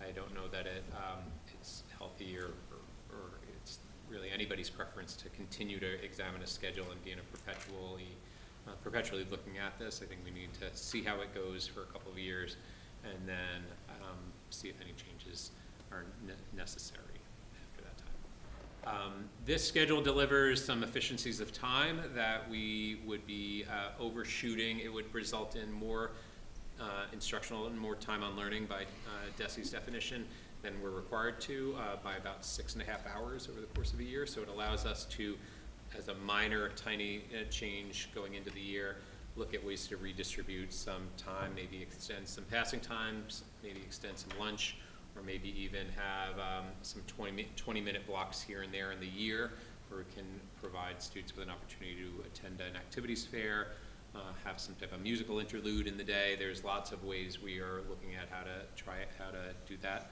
and we will be doing some piloting of those surplus time opportunities in quarter 3 and quarter 4. Yeah. Just one question, is Titan Day an A day? How's Titan Day different? Titan Day, if you look closely, an A day drops G block there, and gotcha. the alternate day, which is what we call Titan Day today, meets every class. Every day, Yeah. yep, gotcha. And the classes are shorter, and they're like 45 minutes, yeah. So we would use the alternate day, I would anticipate like the first day of every quarter. Right, Or the first day exactly. of semester 2, or the first 3 days of school, where we're still Yeah. finding our sea legs, that kind of thing. Yep, got it. Ben, did you have that? Okay. Matthew, did you have your hand up? I think he answered it. I was Answered, like, when okay. is an alternate day gonna be used? But Yeah. he answered it. I think that concludes my principal's report. It was a lengthy one. Thank you. Thank you. Turn it back over to the superintendent for Sure, so. fascinating enrollment Yes, numbers so, and budget numbers. In your packet is the enrollment report as of December 16th, 2022. So as you all know, enrollment this time of year remains pretty steady. We had two less students in December than we did in November, and we have 1,215 students enrolled at Algonquin Regional High School. Also in your packet are financial reports, and I will turn it over to Becky Pellegrino, who will provide the FY23 monthly general fund expenditure report and the FY23 statement of revenue. Good evening. So the report that is included in your packet is as of December 31st, 2022.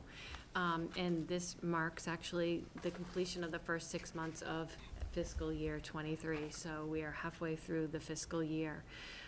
As of that date, we had $571,626 or 2.22% remaining on the bottom line. We continue to trend very closely to where we were last year at this time, where we had $557,311 or 2.23%. So we're pretty much dead on with where we were last year. We are starting to keep an eye on our teacher and our nurse substitute line items. And these line items are ones that we are watching in addition to the utilities that I had previously mentioned. Also in that packet, you will see the athletic revolving account, and you'll note that as of December 31st, we had expended $123,472. Not to jump ahead to my next report, but the statement of revenue does show that we have received $170,000 in athletic fees and gate fees. So at this time in FY23, we are sustaining the revolving account budget by these fees. And I welcome any questions on either of those reports. No questions. We need a vote to accept the general fund expenditure report until audited. So moved. Chris? Second. Paul? All in favor? Got that. Unanimous, and so statement of revenue, Okay.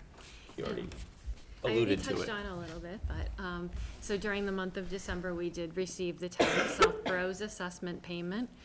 We also received our regular Chapter 70 and charter school tuition reimbursements.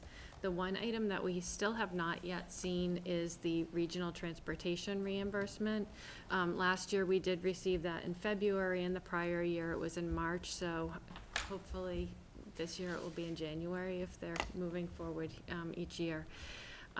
The other thing that I did want to mention to you is with the athletic fees, we did receive just over 170,000. That marks about 2/3 of what our projections were, which is very close to where we would expect to be at this point in time, considering we have completed the fall season and we're pretty much, well, we're well into the winter season, but it really is at the athletic gate fees that we are looking at now versus the athletic fees. And then you will notice that overall, we have received 49.64% of what we anticipate receiving in terms of revenue. So again, halfway through the year, we're right on with our projections. Questions about revenues? Need a motion to accept the revenue statement until audited. Moved. Paul? Second? Seconded. Karen? Oh, sorry, Karen's hand first, sorry. All in favor? Unanimous, that passes.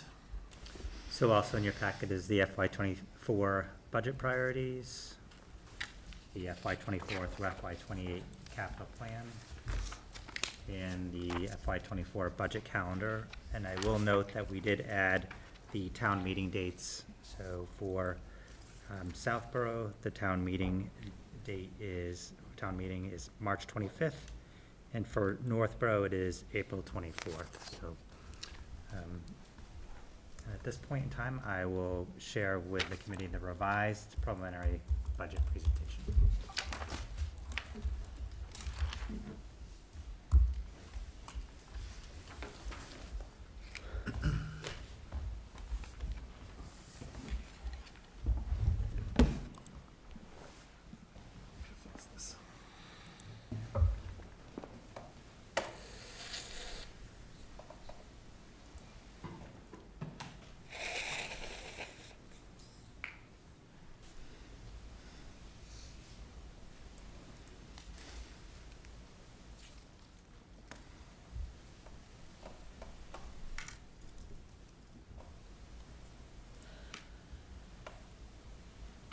So I'm not usually able to guarantee too much to the committee, but I can guarantee that my presentation is not going to be as exciting as Lorraine's presentation. So this evening I'm presenting the FY '24 revised preliminary budget. I will share that not too much has changed from the preliminary budget that was presented in December, but I will highlight the changes that have taken place. So I think it's always important to talk about our purpose. We are mission and vision driven. This evening through the science presentation, the principal report, you heard about opportunities for students to kind of achieve that portrait of the graduate and become collaborators, critical and creative thinkers, communicators, be civically engaged, growth-oriented, and healthy and balanced. The fiscal year 24 is well underway. The budget process is well underway, and I'll highlight that it is a process. I'm finding it hard to believe that it's January 18th this evening. And as you can see, January, February, March, and April are real key months in terms of moving this budget forward and presenting it to the town meeting voters for hopefully approval. So the budget variables at this point in time, so there are a number of budget drivers and variables that we're experiencing. So one of the unknowns at this point is collective bargaining, specifically cost of living agreements. We are engaging with the association on January 26th to begin negotiate COLA. That is an unknown at this point. We talked about out-of-district special education funding, the 14% increase. We'll be advocating for increased circuit breaker to mitigate that cost. Special education transportation. So Marie and the Student Support Services team is trying to project what transportation costs will be for FY24. Increased energy costs, costs of supplies and materials, cost of services, insurance rates. So we are seeing the impact of inflation and the power of a dollar, and it is impacting our overall budget. And lastly, insurance rates. We did meet with our insurance consultant to get an idea of what budget percentage to include in the fiscal year 24 budget. So we were given a number of anywhere between an 8 to 10% increase over fiscal year 23, which is significant. We are hoping that is not the case, and we're working closely with our consultant to make sure we get the best price possible. I will share that the consolidation that Northborough and Southborough did to move to a single provider in coordination with Algonquin has helped. We have a much larger pool of subscribers, and I think it makes us a more, gives us more power in terms of trying to negotiate the best rate possible. So in your packet, I did include the budget priorities. For the purpose of this presentation, I'll just speak to the fact that the budget priorities are essential in the work that we do as a leadership team. It helps us determine what to prioritize in terms of what to move forward in terms of goals. And also a key document that helps us in the work is also our strategic plan, Vision 2026.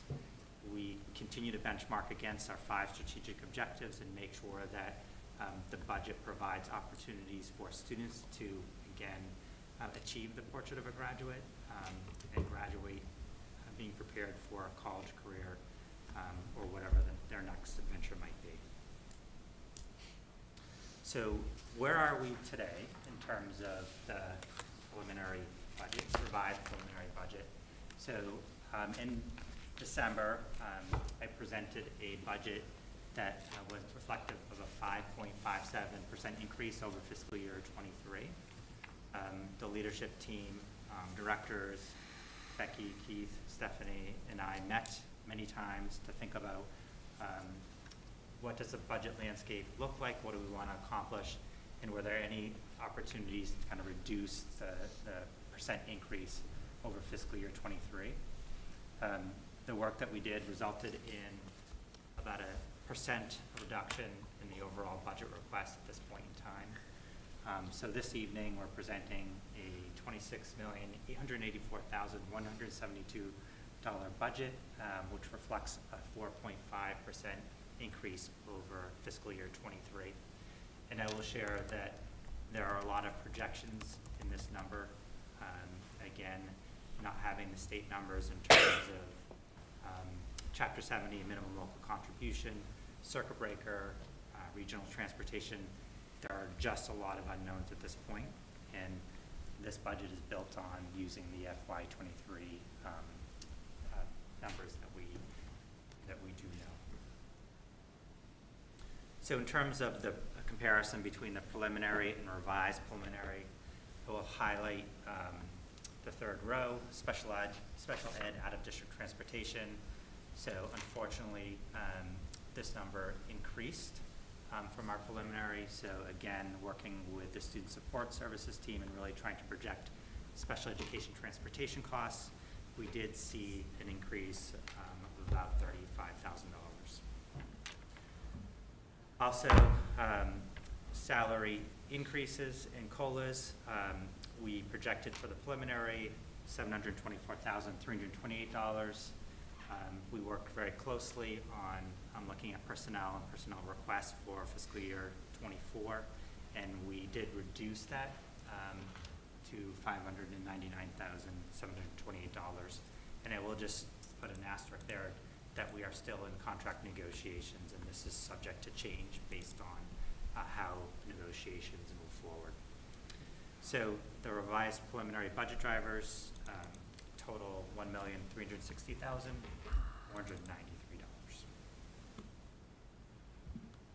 Budget offsets, so comparing what was presented from the preliminary to the revised preliminary, we did increase our circuit breaker tuition reimbursement offset by about $125,000. We also, salary increases in COLAs by $50,000, retirements, leave of absences, $123,000, and then special education adjustments of about $125,000. So the budget offsets total $1,296,840, which is a significant increase over the preliminary budget that was presented in December.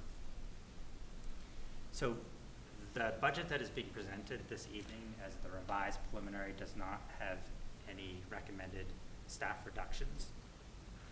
I will note that we are seeing a slight decline in our enrollment in fiscal year '24. However, I think it's an opportunity for us to continue to really make sure that our class sizes are healthy, that students have opportunities to make connections with adults, and again, help students achieve our mission and vision that we have established. One of the impacts of the budget reductions is something that we have not done in the past for since my tenure in the district, and that is utilization of a small portion of FY24 circuit breaker, and what the impact is that it could impact circuit breaker in 25. So usually we spend circuit breaker in the second year, and in the FY24 budget we are recommending expending $125,000 in FY24. In terms of staffing requests that are not in the budget at this point in time, and I will note that we still have a lot of conversations as a leadership team working toward the February recommended budget presentation. We did ask the leadership team to prioritize the positions, and on the screen you can see the priorities from 1 being top priority to 6 being the least of a priority. The OG reading tutor, I think we've added that into the budget. Not yet. Not yet. Yes. So these have not been added. I thought we added the OG reading tutor, but obviously We've added 2 additional ESPs based on students moving up. And just lastly, in terms of the varsity assistant coaches, so one of the conversations we had is we do have an athletic fee.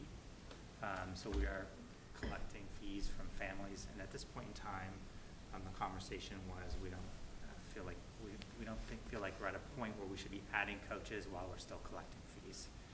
So it's a conversation that we'll continue to have with Mike Masserino and Principal Brandon. But the total FTE is 3.46. The total projected cost is $261,540, which is about 1% of the overall budget.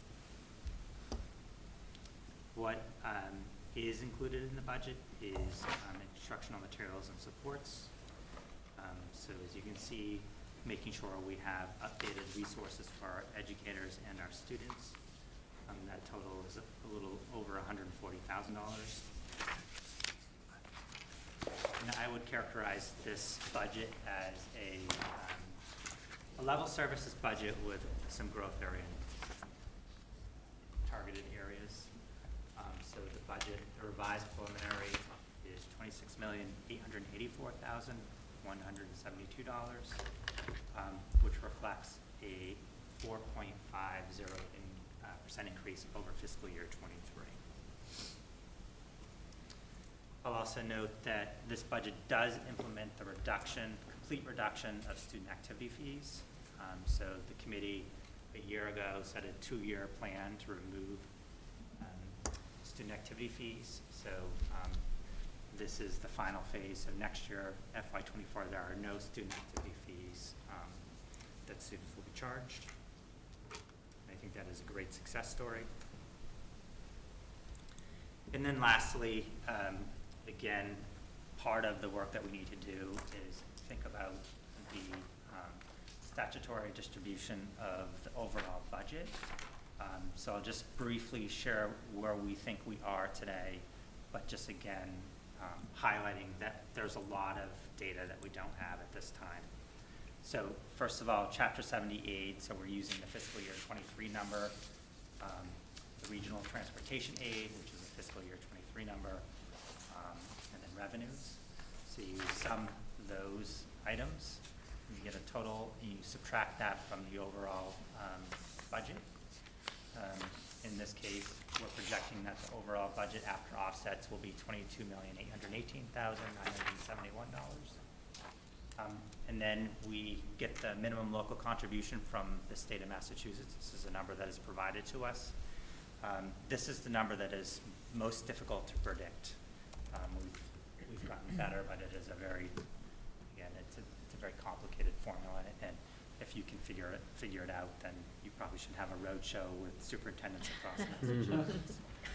But we're using the FY23 MLC numbers because that's the best data that we have. So in Northborough last year, the minimum local contribution was a little over $8 million. In Southborough, it was a little over $5 million. So we subtract that from the FY24 budget after offsets, and that is the amount that we have to apportion by the regional agreement, which is basically enrollment as of October 1. This is important because this really helps the towns understand what the regional budget impact will be on their overall budgets at the town level. So as you can see, Northborough portion is 61.22% of the student body, and Southborough's portion is 38.78%. We have the apportionment by regional agreement. We add the minimum local contribution, and that is the total amount that is apportioned to the community. So in Northborough, it's a little under 14 million, and in Southborough, it's a little over $8.8 million. As you can see from the FY23 assessments, the difference from FY23 for Northborough is 8.75%, and Southborough it's 8.49%.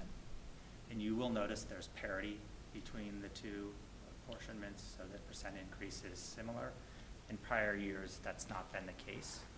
Last year, for example, Northborough's contribution was 0, and Southborough's was, I think, about $600,000, and that is just how the equation works.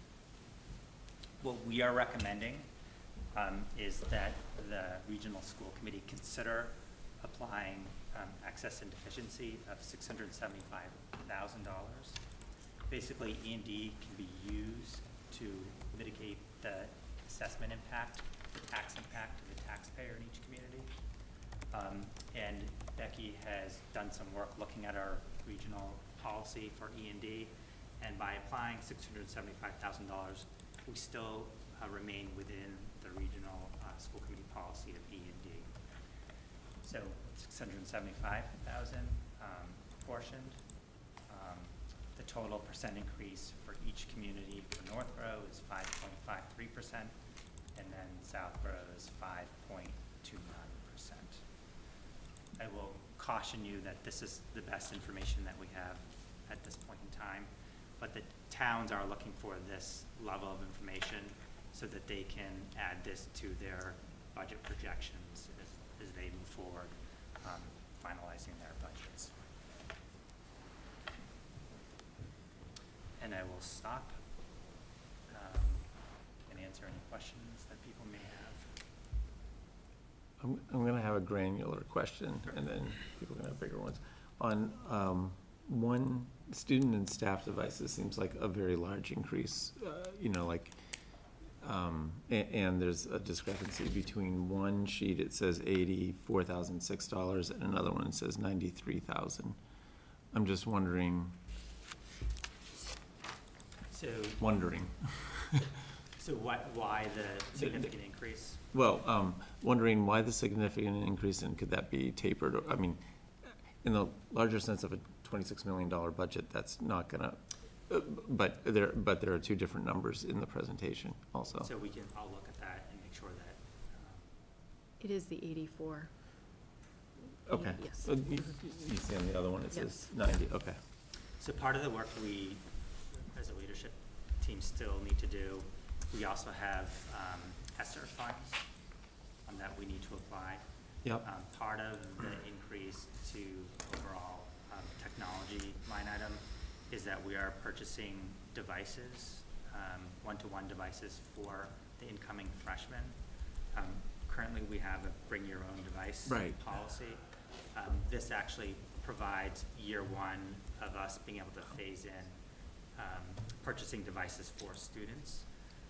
What we're finding is that having students bring in devices, although it seems like a good idea, it has been very challenging, and it's hard to manage an overall network as a result. So Equity, this it's is an phase equity, one. it's an equity issue too. So that's a line item then that will be similar year to year going forward then. So Okay. this is a commitment, Yeah. year one, that we'll need to continue to make. Yeah, Can I just Okay. clarify the two different numbers too? So the 84,000 is the increase over last year's budget, got it. but the total budget line item is 93,000. Okay, okay, thank you. Other questions? Sorry, yeah. What, can you go back to the $675,000? You said, I think you said the school committee has the right to, it's in the last page of your presentation. Yeah, access. What is, can you explain that to me? Yeah, so excess and deficiency is at the end of a fiscal year, through good fiscal management, if there is money left over from what was appropriated. So let's say we have a 0.5% of. That's what the remainder from last year? No, so this is, our E&D balance currently is, I believe it's a little over $1.2 million. It's 1.1. This is applying a portion of our E&D to reduce the assessment to each of the taxpayers in North Norfolk and South Norfolk. And we're doing that because we think 8.75 and 8.49 is excessive? Correct. Yes. The only But thing, 5.53 is not? I think there's some work to do. And I think right now, with the data that we have, the 4.5% budget is based on just so many projections that it could come lower. Mm. The only way we can reduce the assessment to each of the communities is by reducing the overall aggregate budget. I will share that the 4.5% budget in aggregate is really the number that we need to focus in on. What the regional agreement and enrollment does is what it does. There's not a lot of control over that. Sure. The only control that the school committee has to try to impact that is through the E&D account. And the only thing we can do with the E&D, we can't put it towards an athletic complex project or fund other parts. The only thing we can do is reduce the assessment to the community. And E&D is only applicable to regional school districts, so the K through 8s do not have that same, I guess, fund available to them. It's only at the regional level. Why do we have a balance at all, ever? Well, I think, first of all, I think part of this is that it makes sure we have good fiscal management. That at the end of the year, Sure. once we've appropriated, our budgets, if we have a balance. And then secondly, I think that is the only place it can go into our Sure. E&D. The school committee worked to develop an E&D policy so that there is a reserve. I believe it's 3 and 3 1/4 to 3 3/4%. So the school committee set a policy to always maintain that level of E&D. Applying $675,000 allows us to stay at the floor of that E&D policy. And we're also we can only maintain a balance that does not exceed 5% of what our operating budget would be for the year. So we have to have this certified by the Department of Revenue each year, and so they're checking that level to make sure that we do not exceed that amount. Well, that's very clear, so there's no discussion on that. Thank you. I think also, do we have a policy where we use part of that for OPEB?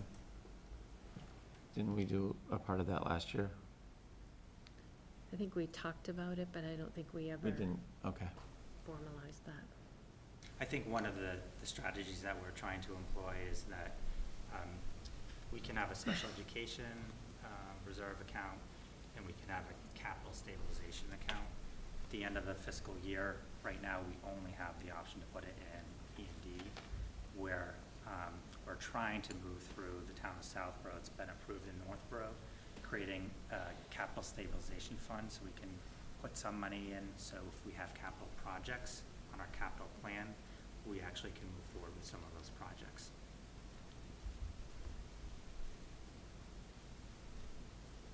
Other questions? I Karen? did have a question, and I'm just looking at this, so when I'm looking at the staff and student devices, and it's 93,000. Oh, so you moved to ESSER, and I know that's what you're just talking about, but I just wanted to see it in the slide. So you took it out of the budget then? It's I'm not sure. So that will be our next step, to look at some of the areas where we can free up and reduce this. So it's not yet? Not yet. It's potential? Yes, yeah. Because my other question was then also about ESSER and like Title I funds, and could you use that for your own Martin Gillingham tutor? Probably. Do you, I know it's optimal to have it in the budgets because you don't want to, lose that person, but I'm just wondering. We did talk about that recently or at least Becky and I did, I think, Yes. about Title I. We've been talking about a few different options there. Right now, a lot of the Title I funding has been supporting tutoring in the area of mathematics. But there's a lot of interplay and discussion about the use of the various grants for different pieces, and we haven't got that. It's a puzzle that we haven't got all the pieces in place yet. Yeah. So we're still working through that. Okay. Kathleen? Just a quick question. When Amy Collins came and spoke before about not having transportation fees, are those the ones that are being put back in to the budget? Yeah, so we did have a conversation with Amy, and those. That amount reflects her request for the transportation costs. Okay, thank you. And the out-of-district transportation for the SPED folks, that's an increase, an unexpected increase? Okay. We've been, Marie and I have been on multiple phone calls actually with our special education transportation provider over the past few weeks, and we're really trying to get that number to a better place, I'd say, for next year. We've been doing a lot of internal work, and I think that we've actually come to an agreement with them, so I'm hoping to see that number come down a little bit. All right, I know that's hard and sometimes just a hard stop, but just want to keep track of that. Thank you. Chris? Just a question related to that. Is that specifically the special ed out of district transportation? Is that because we have additional students being transported, or they are charging more for the service? That was actually that reflects the addition of a new student. Okay. And And an increase, yes. an increase in out-of-district special education transportation. Yes, so the initial preliminary number reflects that initial increase, and then the revised was a new student being added.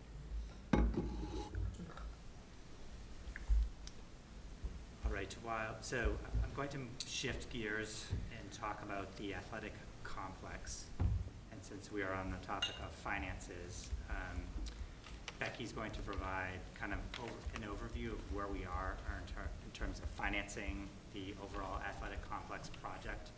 And Keith will provide an update where we are in terms of moving this project forward.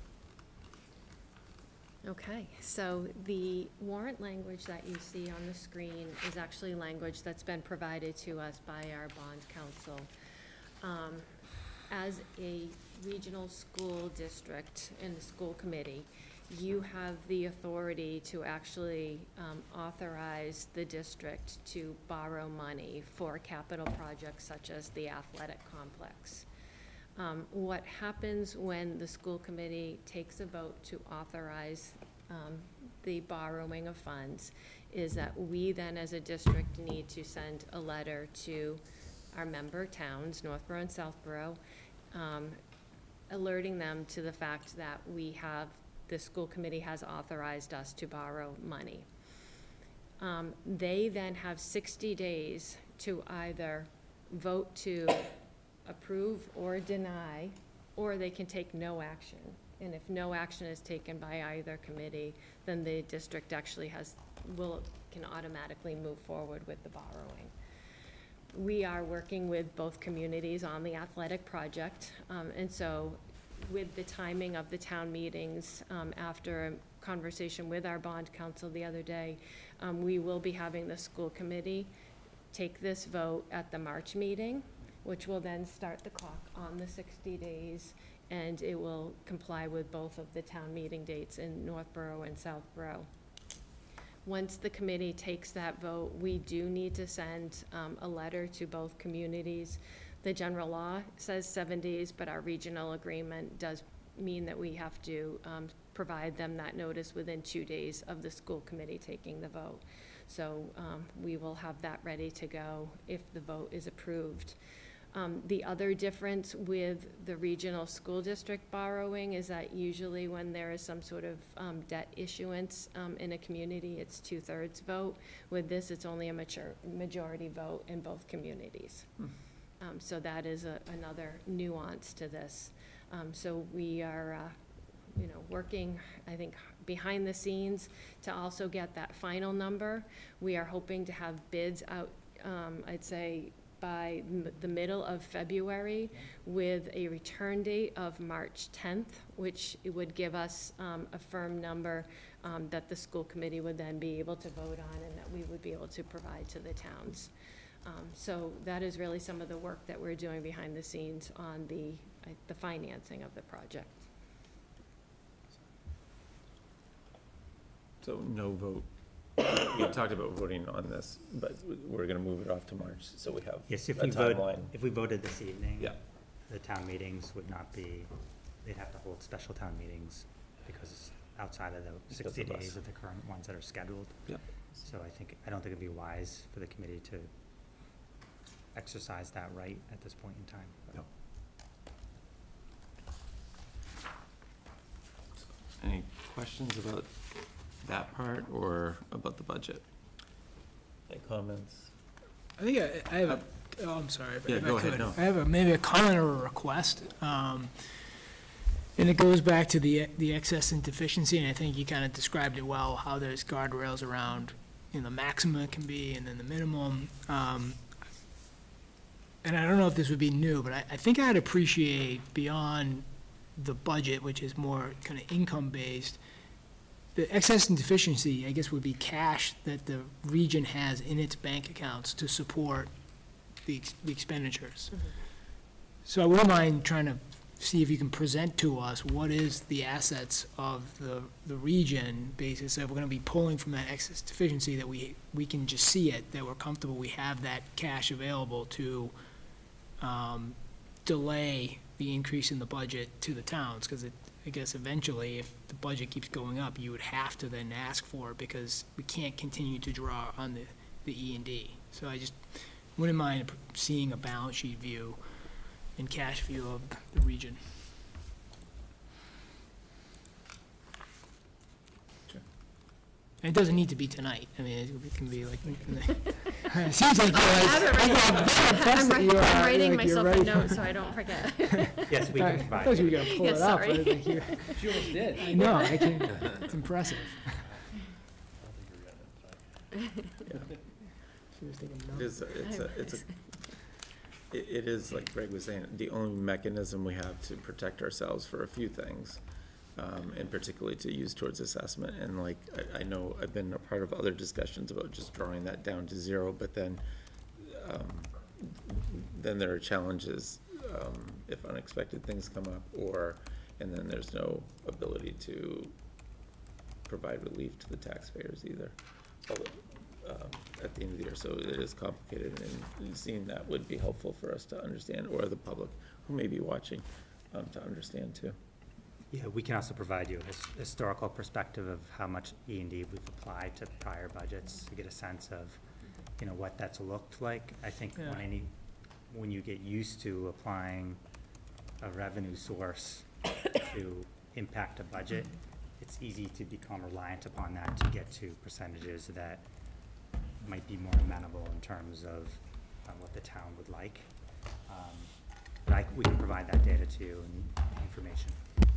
Right, because I suppose if I understood you correctly too, the circuit breaker, you were making a comment that you were pulling something forward that we typically haven't, so like, Yeah, to so get we to would where we have- are now, like. Correct, so we are using our FY23 circuit breaker number, our FY23 Chapter 70 number, regional transportation aid, because typically we'd have a sense of what those numbers would be at this point in time. And they fluctuate from year to year, so I think we are using a conservative number, using FY23. It's frustrating because we have budget timelines. We're asked to create and provide a budget to the committee for approval in time for the towns and town meetings, when we don't necessarily have all the data that we need at the time to create a budget. And these also go hand in hand with the K-8 budgets, so we're not operating alone. Yeah. I think, and I'll end on this, and I think we need to really focus in on the overall aggregate percent increase of the budget. If the apportionment and the percent increase to the communities does what it does, there's really no control over that, from year to year. The 4.5 is what you're talking about. 4.5, yeah. Yeah. Correct. Yeah. Which is tough. I mean, it's Yeah. a tough number to see after many years of. I mean, I think the last thing, I'll just end on next steps, and before I turn it over to Keith. So, Principal Bevan and the leadership team and directors will continue to have budget conversations around, what is the recommended budget we'd like to bring to the committee for a vote in February. We will be convening the operational budget subcommittee to continue discussions around a direction to provide us with good information to head in. And also, we will be providing the committee our annual budget booklets that contains the line item budget, a ton of information based on the 4.5% and what we know now. And that will be in the next week or so. Thank you for the work. Anything else? Keith, just an update on kind of moving the project forward in terms of the working group. Yes. So Becky said it very well, and the end goal is to provide authentic bid materials that will go out to the public in mid-February with a closing date of early March, so that we can get a solid number for you to ultimately send to the towns for approval. But in order to get there, a lot of work is being done behind the scenes. Gale Associates has been our partner, our engineering partner, to get there. They're working through the permitting process in the town of Northborough. They successfully received permitting from the Conservation Commission for their land disturbance permit. So that was successfully done last week.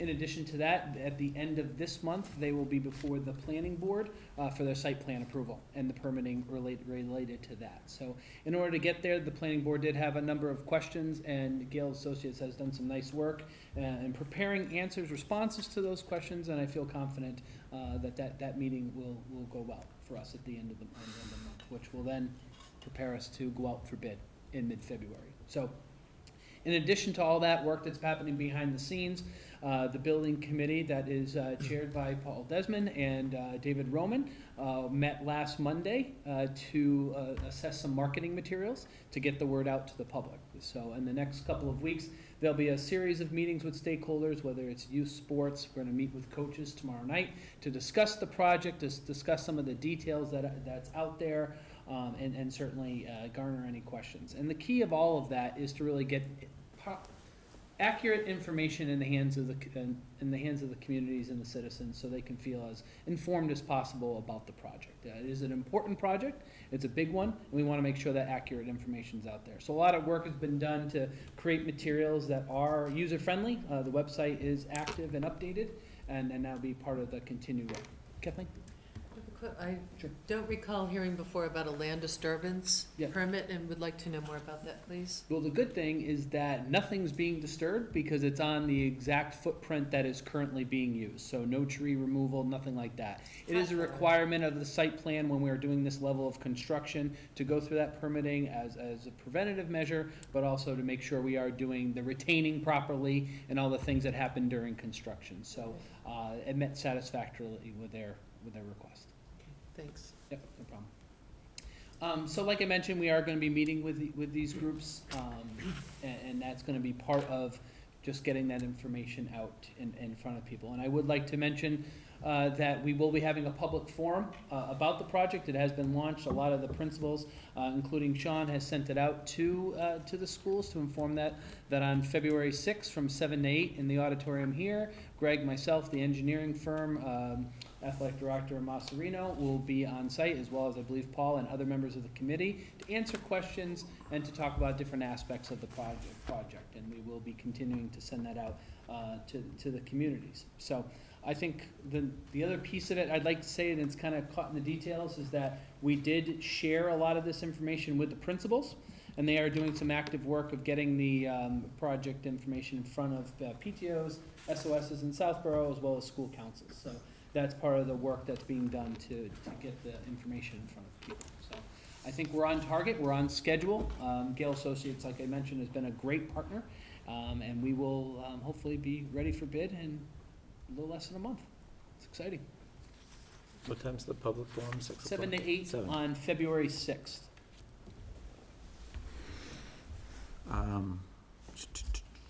So,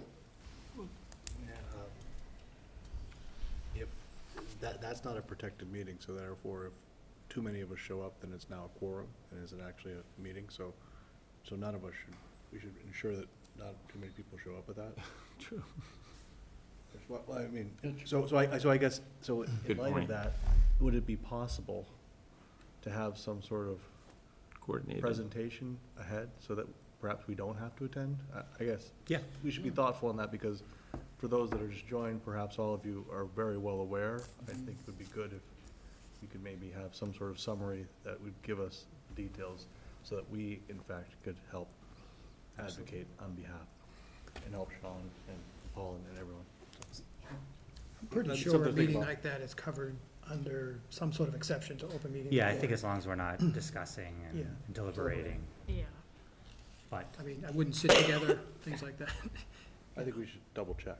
Sure. Well, you could always I post it. I just had the conversation with town clerk.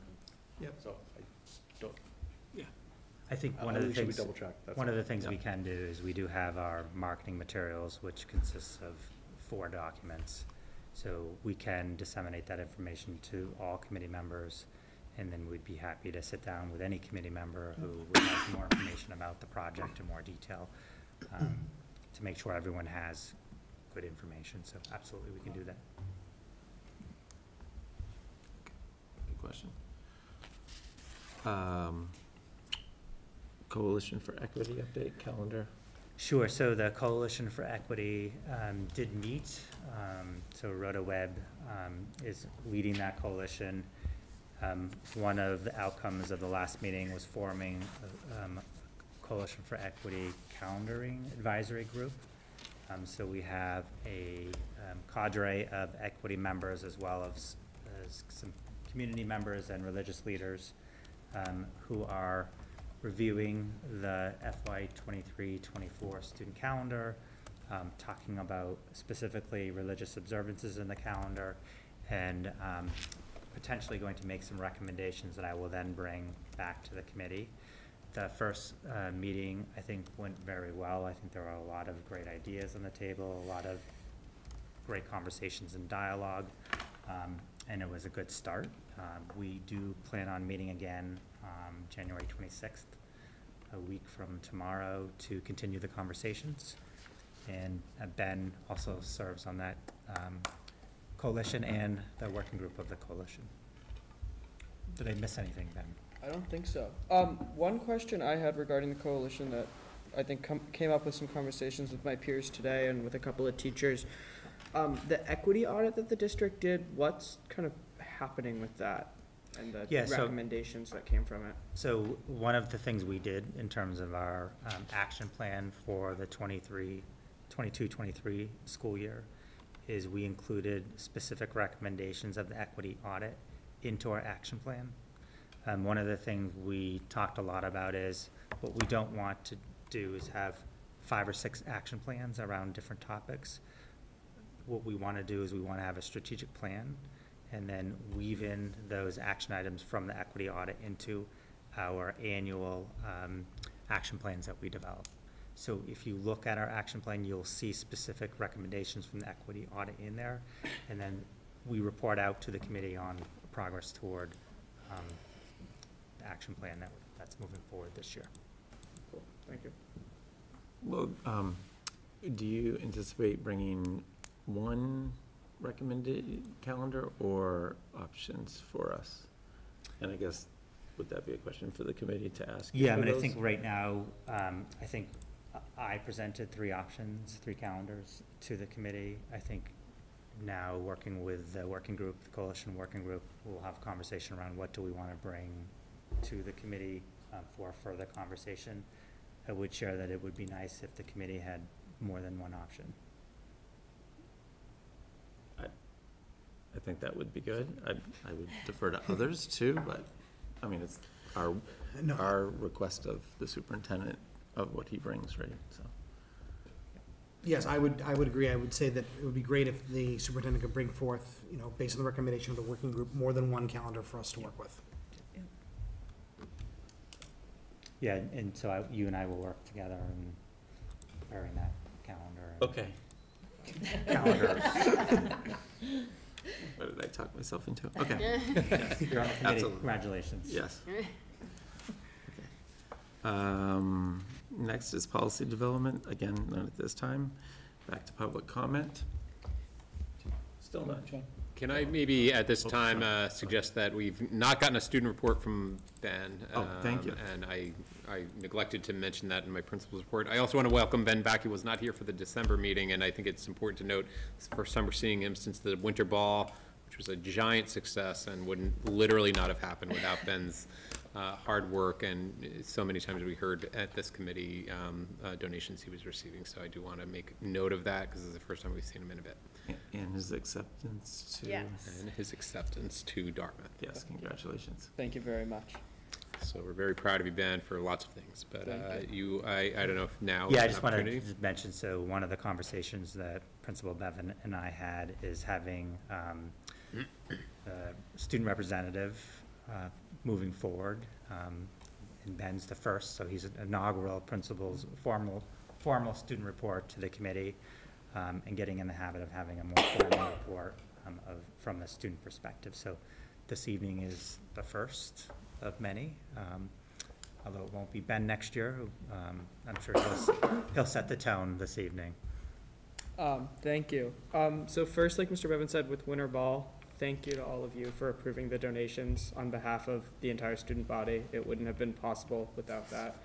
Special thanks also to Ms. Pellegrino and Ms. Willard and the team in central office handling all of those financials. We've been meeting since September to do it all, and we ended up putting together a $40,000 dance.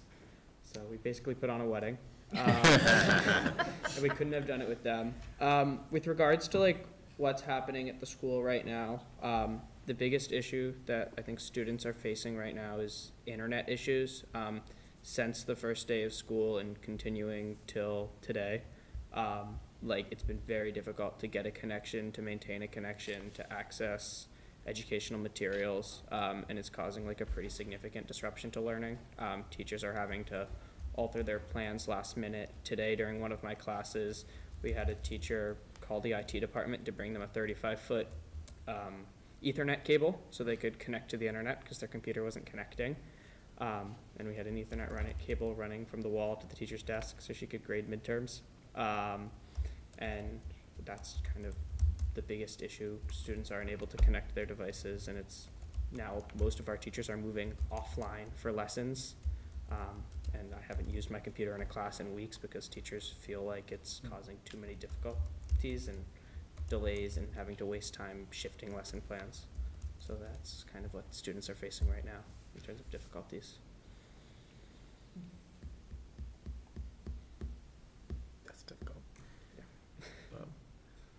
Any other events or anything that are being planned, or I mean, how's student spirit aside overall, from besides the internet, which is causing lots of frustration in conversations, it's a student spirit as well.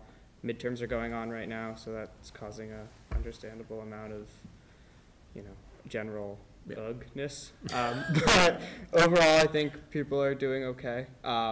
Teachers prepared us all very well for our midterms. Upcoming events, I know we have an open mic in a couple of weeks that Sachem is putting on and the Algonquin Writing Center is putting on.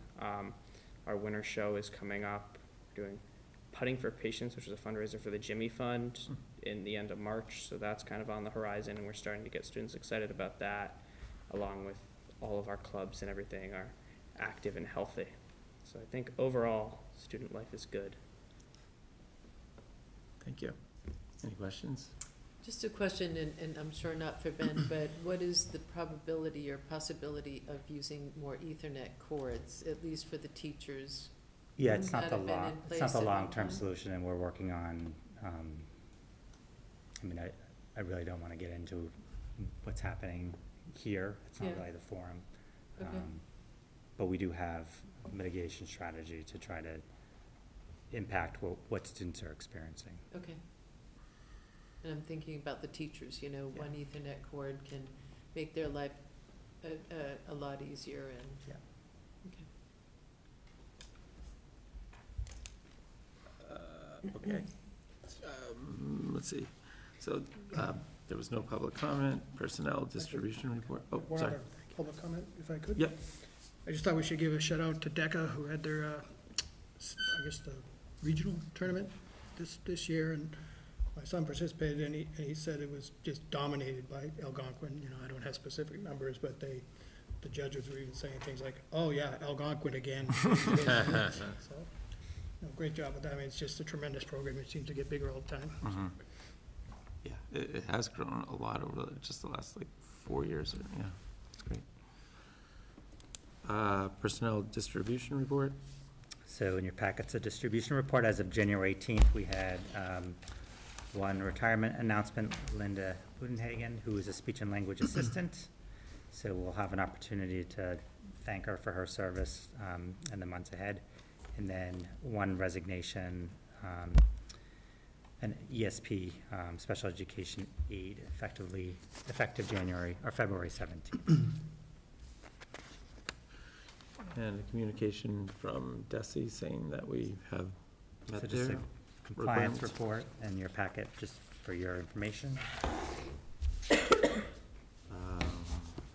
Approval of bills, other agenda items for next month. The budget recommendation will be presented for our vote at that time, right? Correct. Okay. Anything else the committee would like at that meeting? What department will be presenting next time? I think in February I don't think there is a department presenting next, Okay. in February, because it's the recommended budget presentation. But Okay. Sean will triple check. I think we all benefit so greatly from. Yeah, it's the best part of the meeting.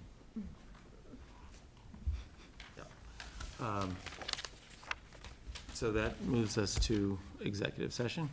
I do have one, can I have one comment related to executive session? Could we potentially, I know we're talking about, we're gonna enter executive session for collective bargaining. Is there any chance we could add, security to that as well? It's not on the posted agenda. For the next meeting? We can definitely for the next. Okay. Okay, security for the next meeting. Very good. World languages will be presenting, but not until March. That's their next presentation. So we need a motion to move to executive session without going back to open I'll make a session. motion. So Paul, Move that we move to executive session to discuss strategy with respect to collective bargaining with Algonquin Regional Teachers Association, Unit A, due to the chair's determination that a discussion regarding this matter in an open meeting may have a detrimental effect on the position of the committee, with no intent to return to open meeting.